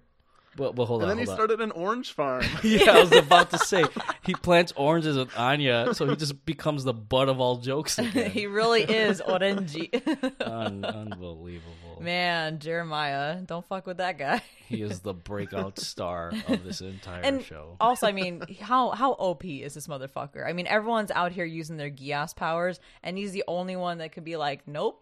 You're not using yours, and nope, you're not using yours. Let me just undo that shit that you all did. So I think that he's a very deserving character of that ability, and I think the right character to have that ability. Although he only used that once, right, throughout the whole show. Twice. I think the other time was it was very quick, but when Anya was saying like I can't remember shit, like remember her nightmare, like the top got exploded, and somehow the two of them are able to breathe as they're like, I mean, thousands of feet in the air in this wide open, like half split in half nightmare. That aside, she comments that she can't remember anything, and then he opens his like orange eye and it's like, oh shit, let me help you with that. So, but you're right though. We only really get like one major instance, I think, of his Geass canceller. Okay, I completely forgot about that moment. That went over my head. One last thing before we move on to your thing. This is just a stupid question. Did anything ever happen with Jinka's supposed illness from coughing up all that blood? I don't think so. Aaron, did you catch anything about that? I don't think so either, because he's always there. Like, he doesn't die or like address it ever again. So like, what's the point of that? Like they had him coughing like every other episode, and it shows the blood on his hand, but that never comes to a resolution. I mean, hopefully he lives happily ever after in the Chinese Federation, but I just thought that was like, why put so much emphasis on Jinka having this debilitating illness and then not provide us with any resolution to that? Yeah, I don't know. I love his character. I think he's awesome. What makes me uncomfortable, though, not about him specifically, but that, I don't know what the princess's name is, but that she has, like, romantic feelings for him and wants to marry him. Like, that's cool and all, but I get, like, brother vibes from Shinku. I think he maybe sees her as, like, more of, like, a little sister or something. I would hope, because I'm like, damn, that's weird. She's like 10 years old, and you're like, I don't even know, probably like 25, 30 years old or something. That's a pretty big age gap. One more side note for me that I wanted to mention is around this idea of Geass not being a power and not being a curse, but actually being a wish. I thought that was a really cool take in that final conversation between Lelouch and Suzaku, because in the beginning it did start off as like this ultimate power.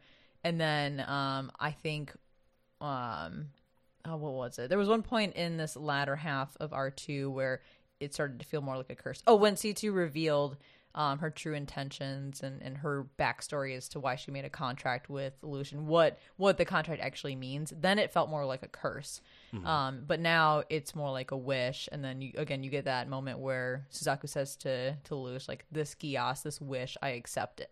So I thought that was a really cool transition of, you know, the way that Geass is viewed throughout this show. It's nice that it ended on a happy note. It's a wish. All right, so now the big question that I think everyone likes to debate over at the end of this amazing ride is C2 talking to Lelouch, and when she's looking up in the sky and she looks like she, you know, I don't know, went back in time or something, because now she looks like some old maiden. Country bumpkin. Yeah, a country bumpkin who's like sitting in a bale of hay on a wagon or some shit. I don't know what's going on there. But she talks to him, and the question is Lelouch still alive? Has he pulled a Marianne and moved his conscious elsewhere? or is he actually dead and she's just, metaphorically, spiritually talking to him as one normally would. So I don't know. Anyone want to start with their take on that? No, I was just gonna say the exact same thing. The way that she's speaking in this final scene, it sounds like she's having a conversation with Lelouch, and I was gonna mention like it's similar to how like Marianne was able to use her Geass power to still survive somewhat, although it was through Anya, so I don't know through what means Lelouch would be surviving at this point. But yeah, all I know is that I think you mentioned this prior to the recording, Aaron, that there is a follow-up movie that kind of takes place after the events of R2. But again, I don't know if that addresses what happens in this final episode. Well, let's put that movie aside, because let's just think about it in the context of like Code Geass, the original series, because I think that movie may kind of like change the viewpoint based on what actually happens in that movie. But I'd like to approach it from, again, just the viewpoint of Code Geass and Code Geass R2. But Aaron, what are your thoughts? What would your take be on that final moment between C2 and quote unquote Lelouch? So when I first saw it, I took it that he was, but that she was speaking to him directly, whether that was that he was still alive or that he transferred his conscious. Especially because there's that origami crane in the cart with her, and that was something that he had learned how to make from Nonali. So that made me think that he might have been in the cart with her, even though he doesn't obviously say anything, and it's really ambiguous there. But I thought that he was not necessarily, I don't know if was still alive, but that he was still communicating with her in some degree. Whether he became like a Geass being, like C2 or V2 are, or something like that. But I thought that he was still communicating with her somehow. Okay, interesting. I'm kind of like, I don't know. I'm kind of split. Like, my initial reaction is that, like, he's still alive. Like, let's be honest. Lelouch is smart, and now that he knows, from his mother that transferring your conscious through Geass to another human being so you can stay alive is a possibility, I'm sure he would take it. But a small part of me thinks, like, he's probably so fucking tired after everything that he's been through and all the sacrifices that he's had to make that maybe he just ultimately does want to end it all. Kind of like what Carl said earlier, he's looking to not win the game, he's looking to end the game.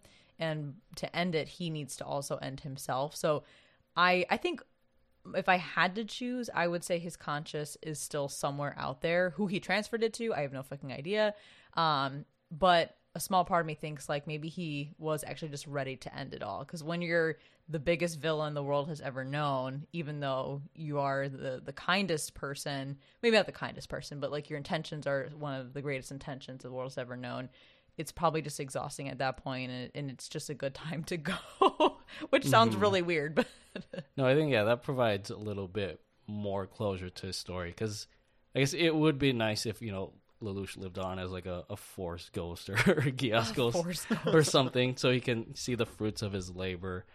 But to your point, like you said, I think he, after the journey he's been through, I think he just needs his eternal rest at that point. So maybe it is C2 just metaphorically talking to him in that final scene.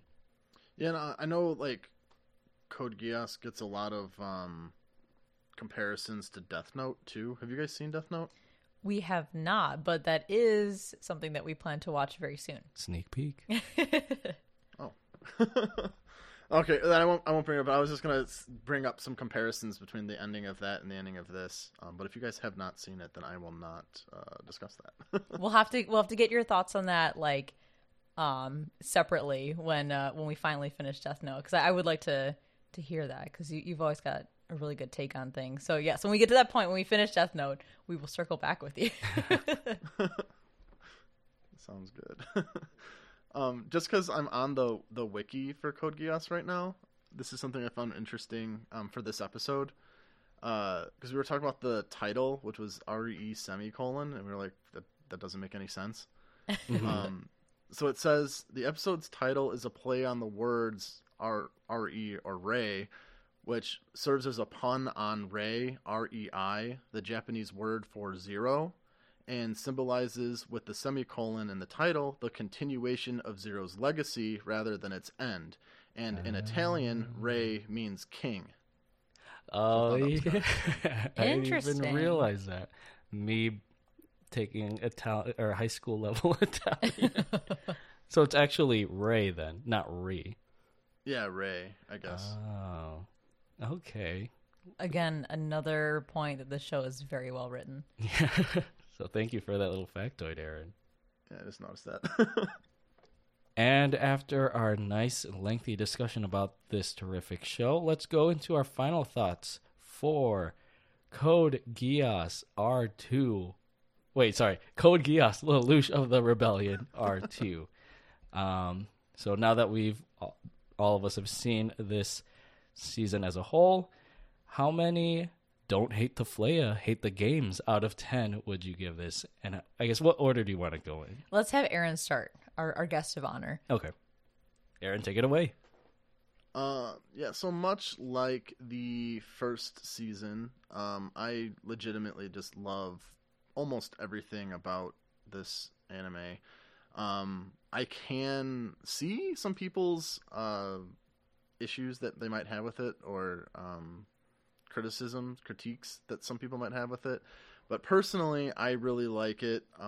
Everything from the story to the music to the animation, characters. So I would personally give this a 10 out of 10 for me, just because it is kind of like a gold standard anime to me. And like I think I mentioned this in the first podcast I was on, that when people are new to anime or are looking for something, Code Geass is usually one of the first ones that I recommend to people, because from beginning to end, I just think it's great. A Code Geass expert through and through. Should I go next? Yeah, you can go next. Okay. You want to end on a high note? But no worries. So my rating is probably not as bad as either of you think, because I would give Code Geass R2 9 don't hate the Flaya, hate the games out of 10. Wow.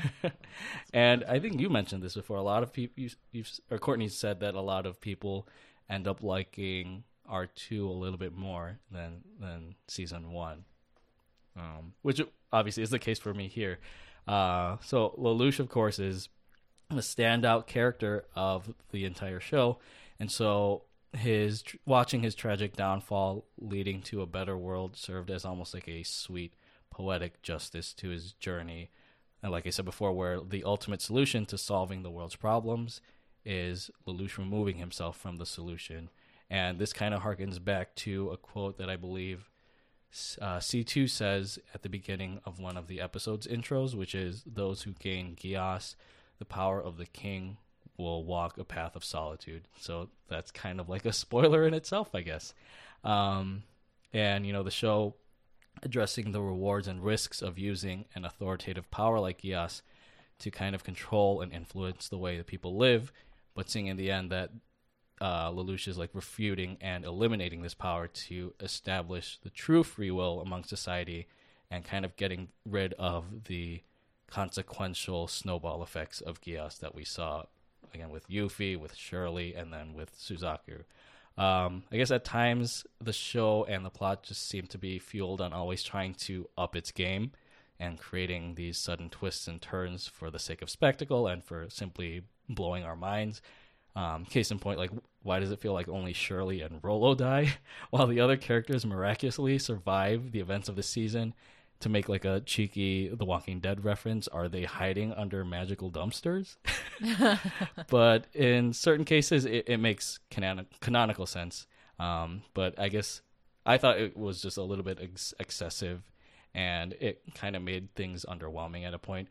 But I think if you walk into the show with the understanding that it will be this over-the-top dramatic story about power and revenge and subliminal Pizza Hut advertising. It's just a fun watch that will continuously put you on the edge of your table, Coon. Oh my god. But let's round it out with Courtney's rating. What would you give this Code Geass R2 out of 10? So I would give this, similar to Aaron, a 10 out of 10. And I think that no show will ever be perfect, but this show comes damn near close to being perfect. Like, yes, there's pacing issues, and yes, there's plot holes and plot armor and all this stuff. But when you think about the show as a whole, and, you know, specifically R2, I think that it's fantastic. And there are a lot of shows that we call classic, like classic anime that you need to watch. You have to watch, you know, in order to be, you know, a true anime fan or whatever you want to define that as. And you've got ones that, for the most part, transcend time. So you've got, like, you know, the big three: Bleach, Naruto, One Piece, which is still going on. You've got awesome shows like Cowboy Bebop, Trigun, but there are very few that are at the level that Code Geass is at. And I assume that Death Note is one of them, just based on what I've heard about it. Again, we haven't watched it yet, but we plan to soon. I think this would be equivalent to, like, for, you know, recent history, an Attack on Titan. Like, you have a lot of really great shows out there right now. Jujutsu Kaisen, My Hero's back. You know, I could go on and on about it, but none of them are even close to touching Attack on Titan. I feel like that's the same situation with Code Geass, where you've got a lot of great shows that came out right around the same time, a lot of great shows that have come out since then, but none of them are even close to touching Code Geass, except for, again, a show like Attack on Titan. So while there's a lot of great shows that come out, you know, every generation in anime, there are some that are just top tier and I think deserve that rating of 10 out of 10.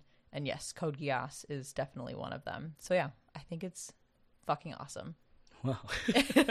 Jibun, yeah. whoa. Jibun, whoa.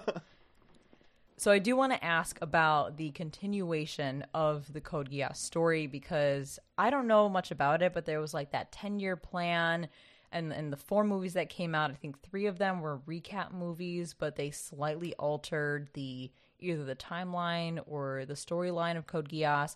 And I think the last movie, Resurrection, is like a whole new story that takes place right after the events of Code Geass R2. So as much as we can without spoilers, Aaron, I believe you mentioned to us, you know, before recording that you have seen that 4th movie, Resurrection. What's the whole deal with these movies? Is it worth watching all 4 of the movies? Would it just make more sense for someone who wants additional Code Geass content to just watch the 4th movie? You know, asking for a friend because I'm actually asking for myself. I'm interested in watching Resurrection, but I don't know. What are your thoughts on that? So there's the 3 movies, and there's also the OVA, Akito the Exiled, which I only have seen the first episode of that so far, and that takes place between R1 and R2, but that was kind of cool. But as for the movies, the first 3 are technically like recap movies, but with slight differences and changes and like added scenes or scenes taken away. They're more like recaps. I did not watch those 3 movies before jumping into the 4th one. Really, there's just like one major plot change that affects the 4th movie.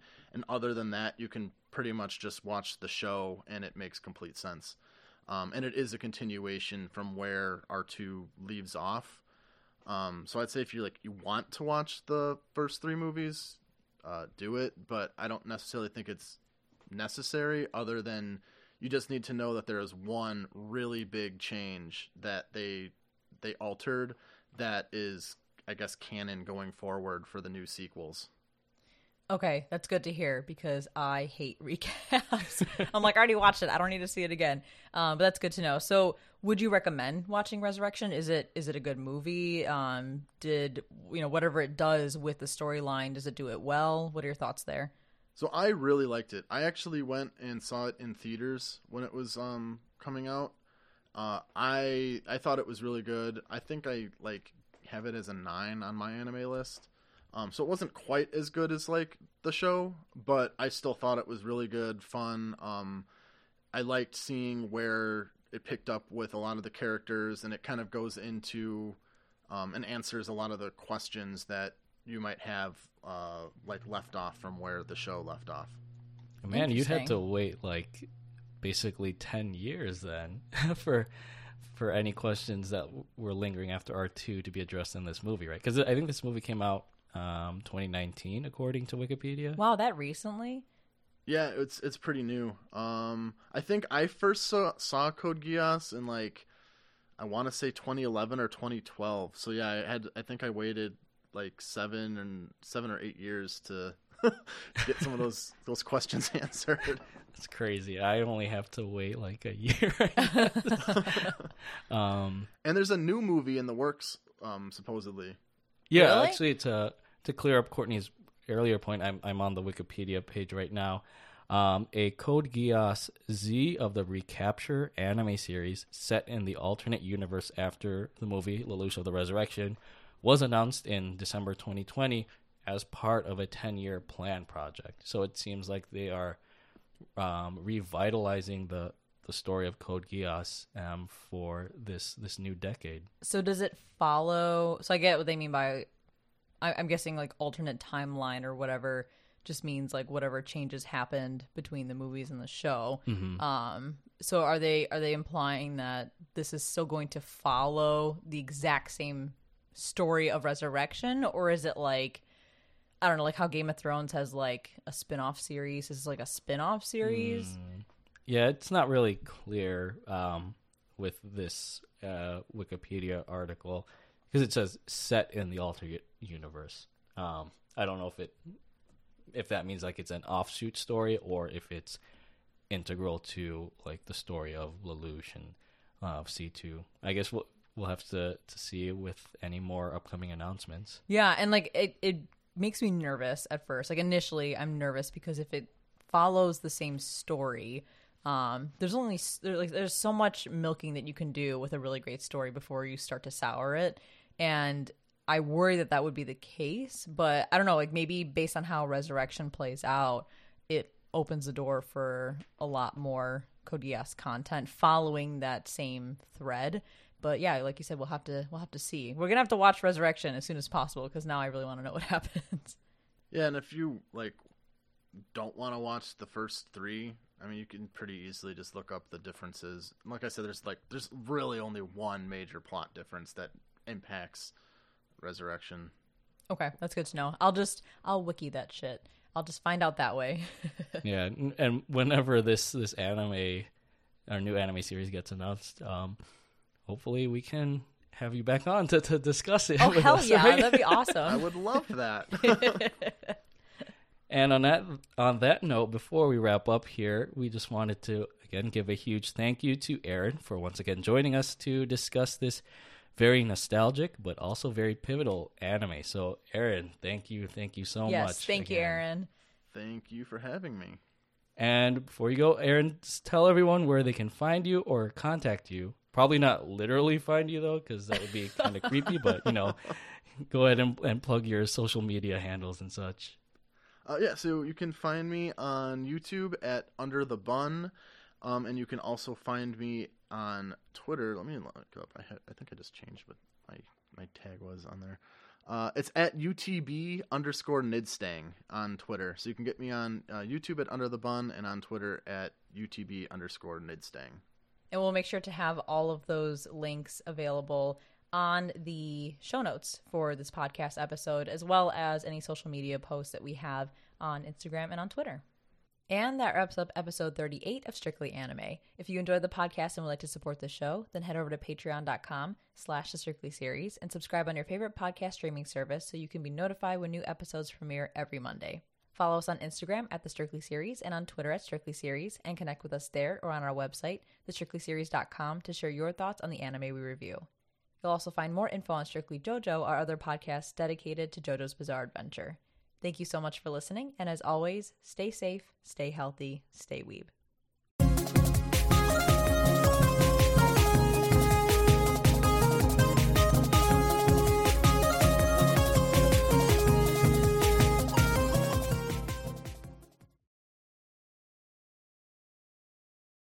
So again, this is another larger breadcrumb. Let me say that again, because I said breadcrumb. Breadcrumb. Oh my god, I'm dying. Okay.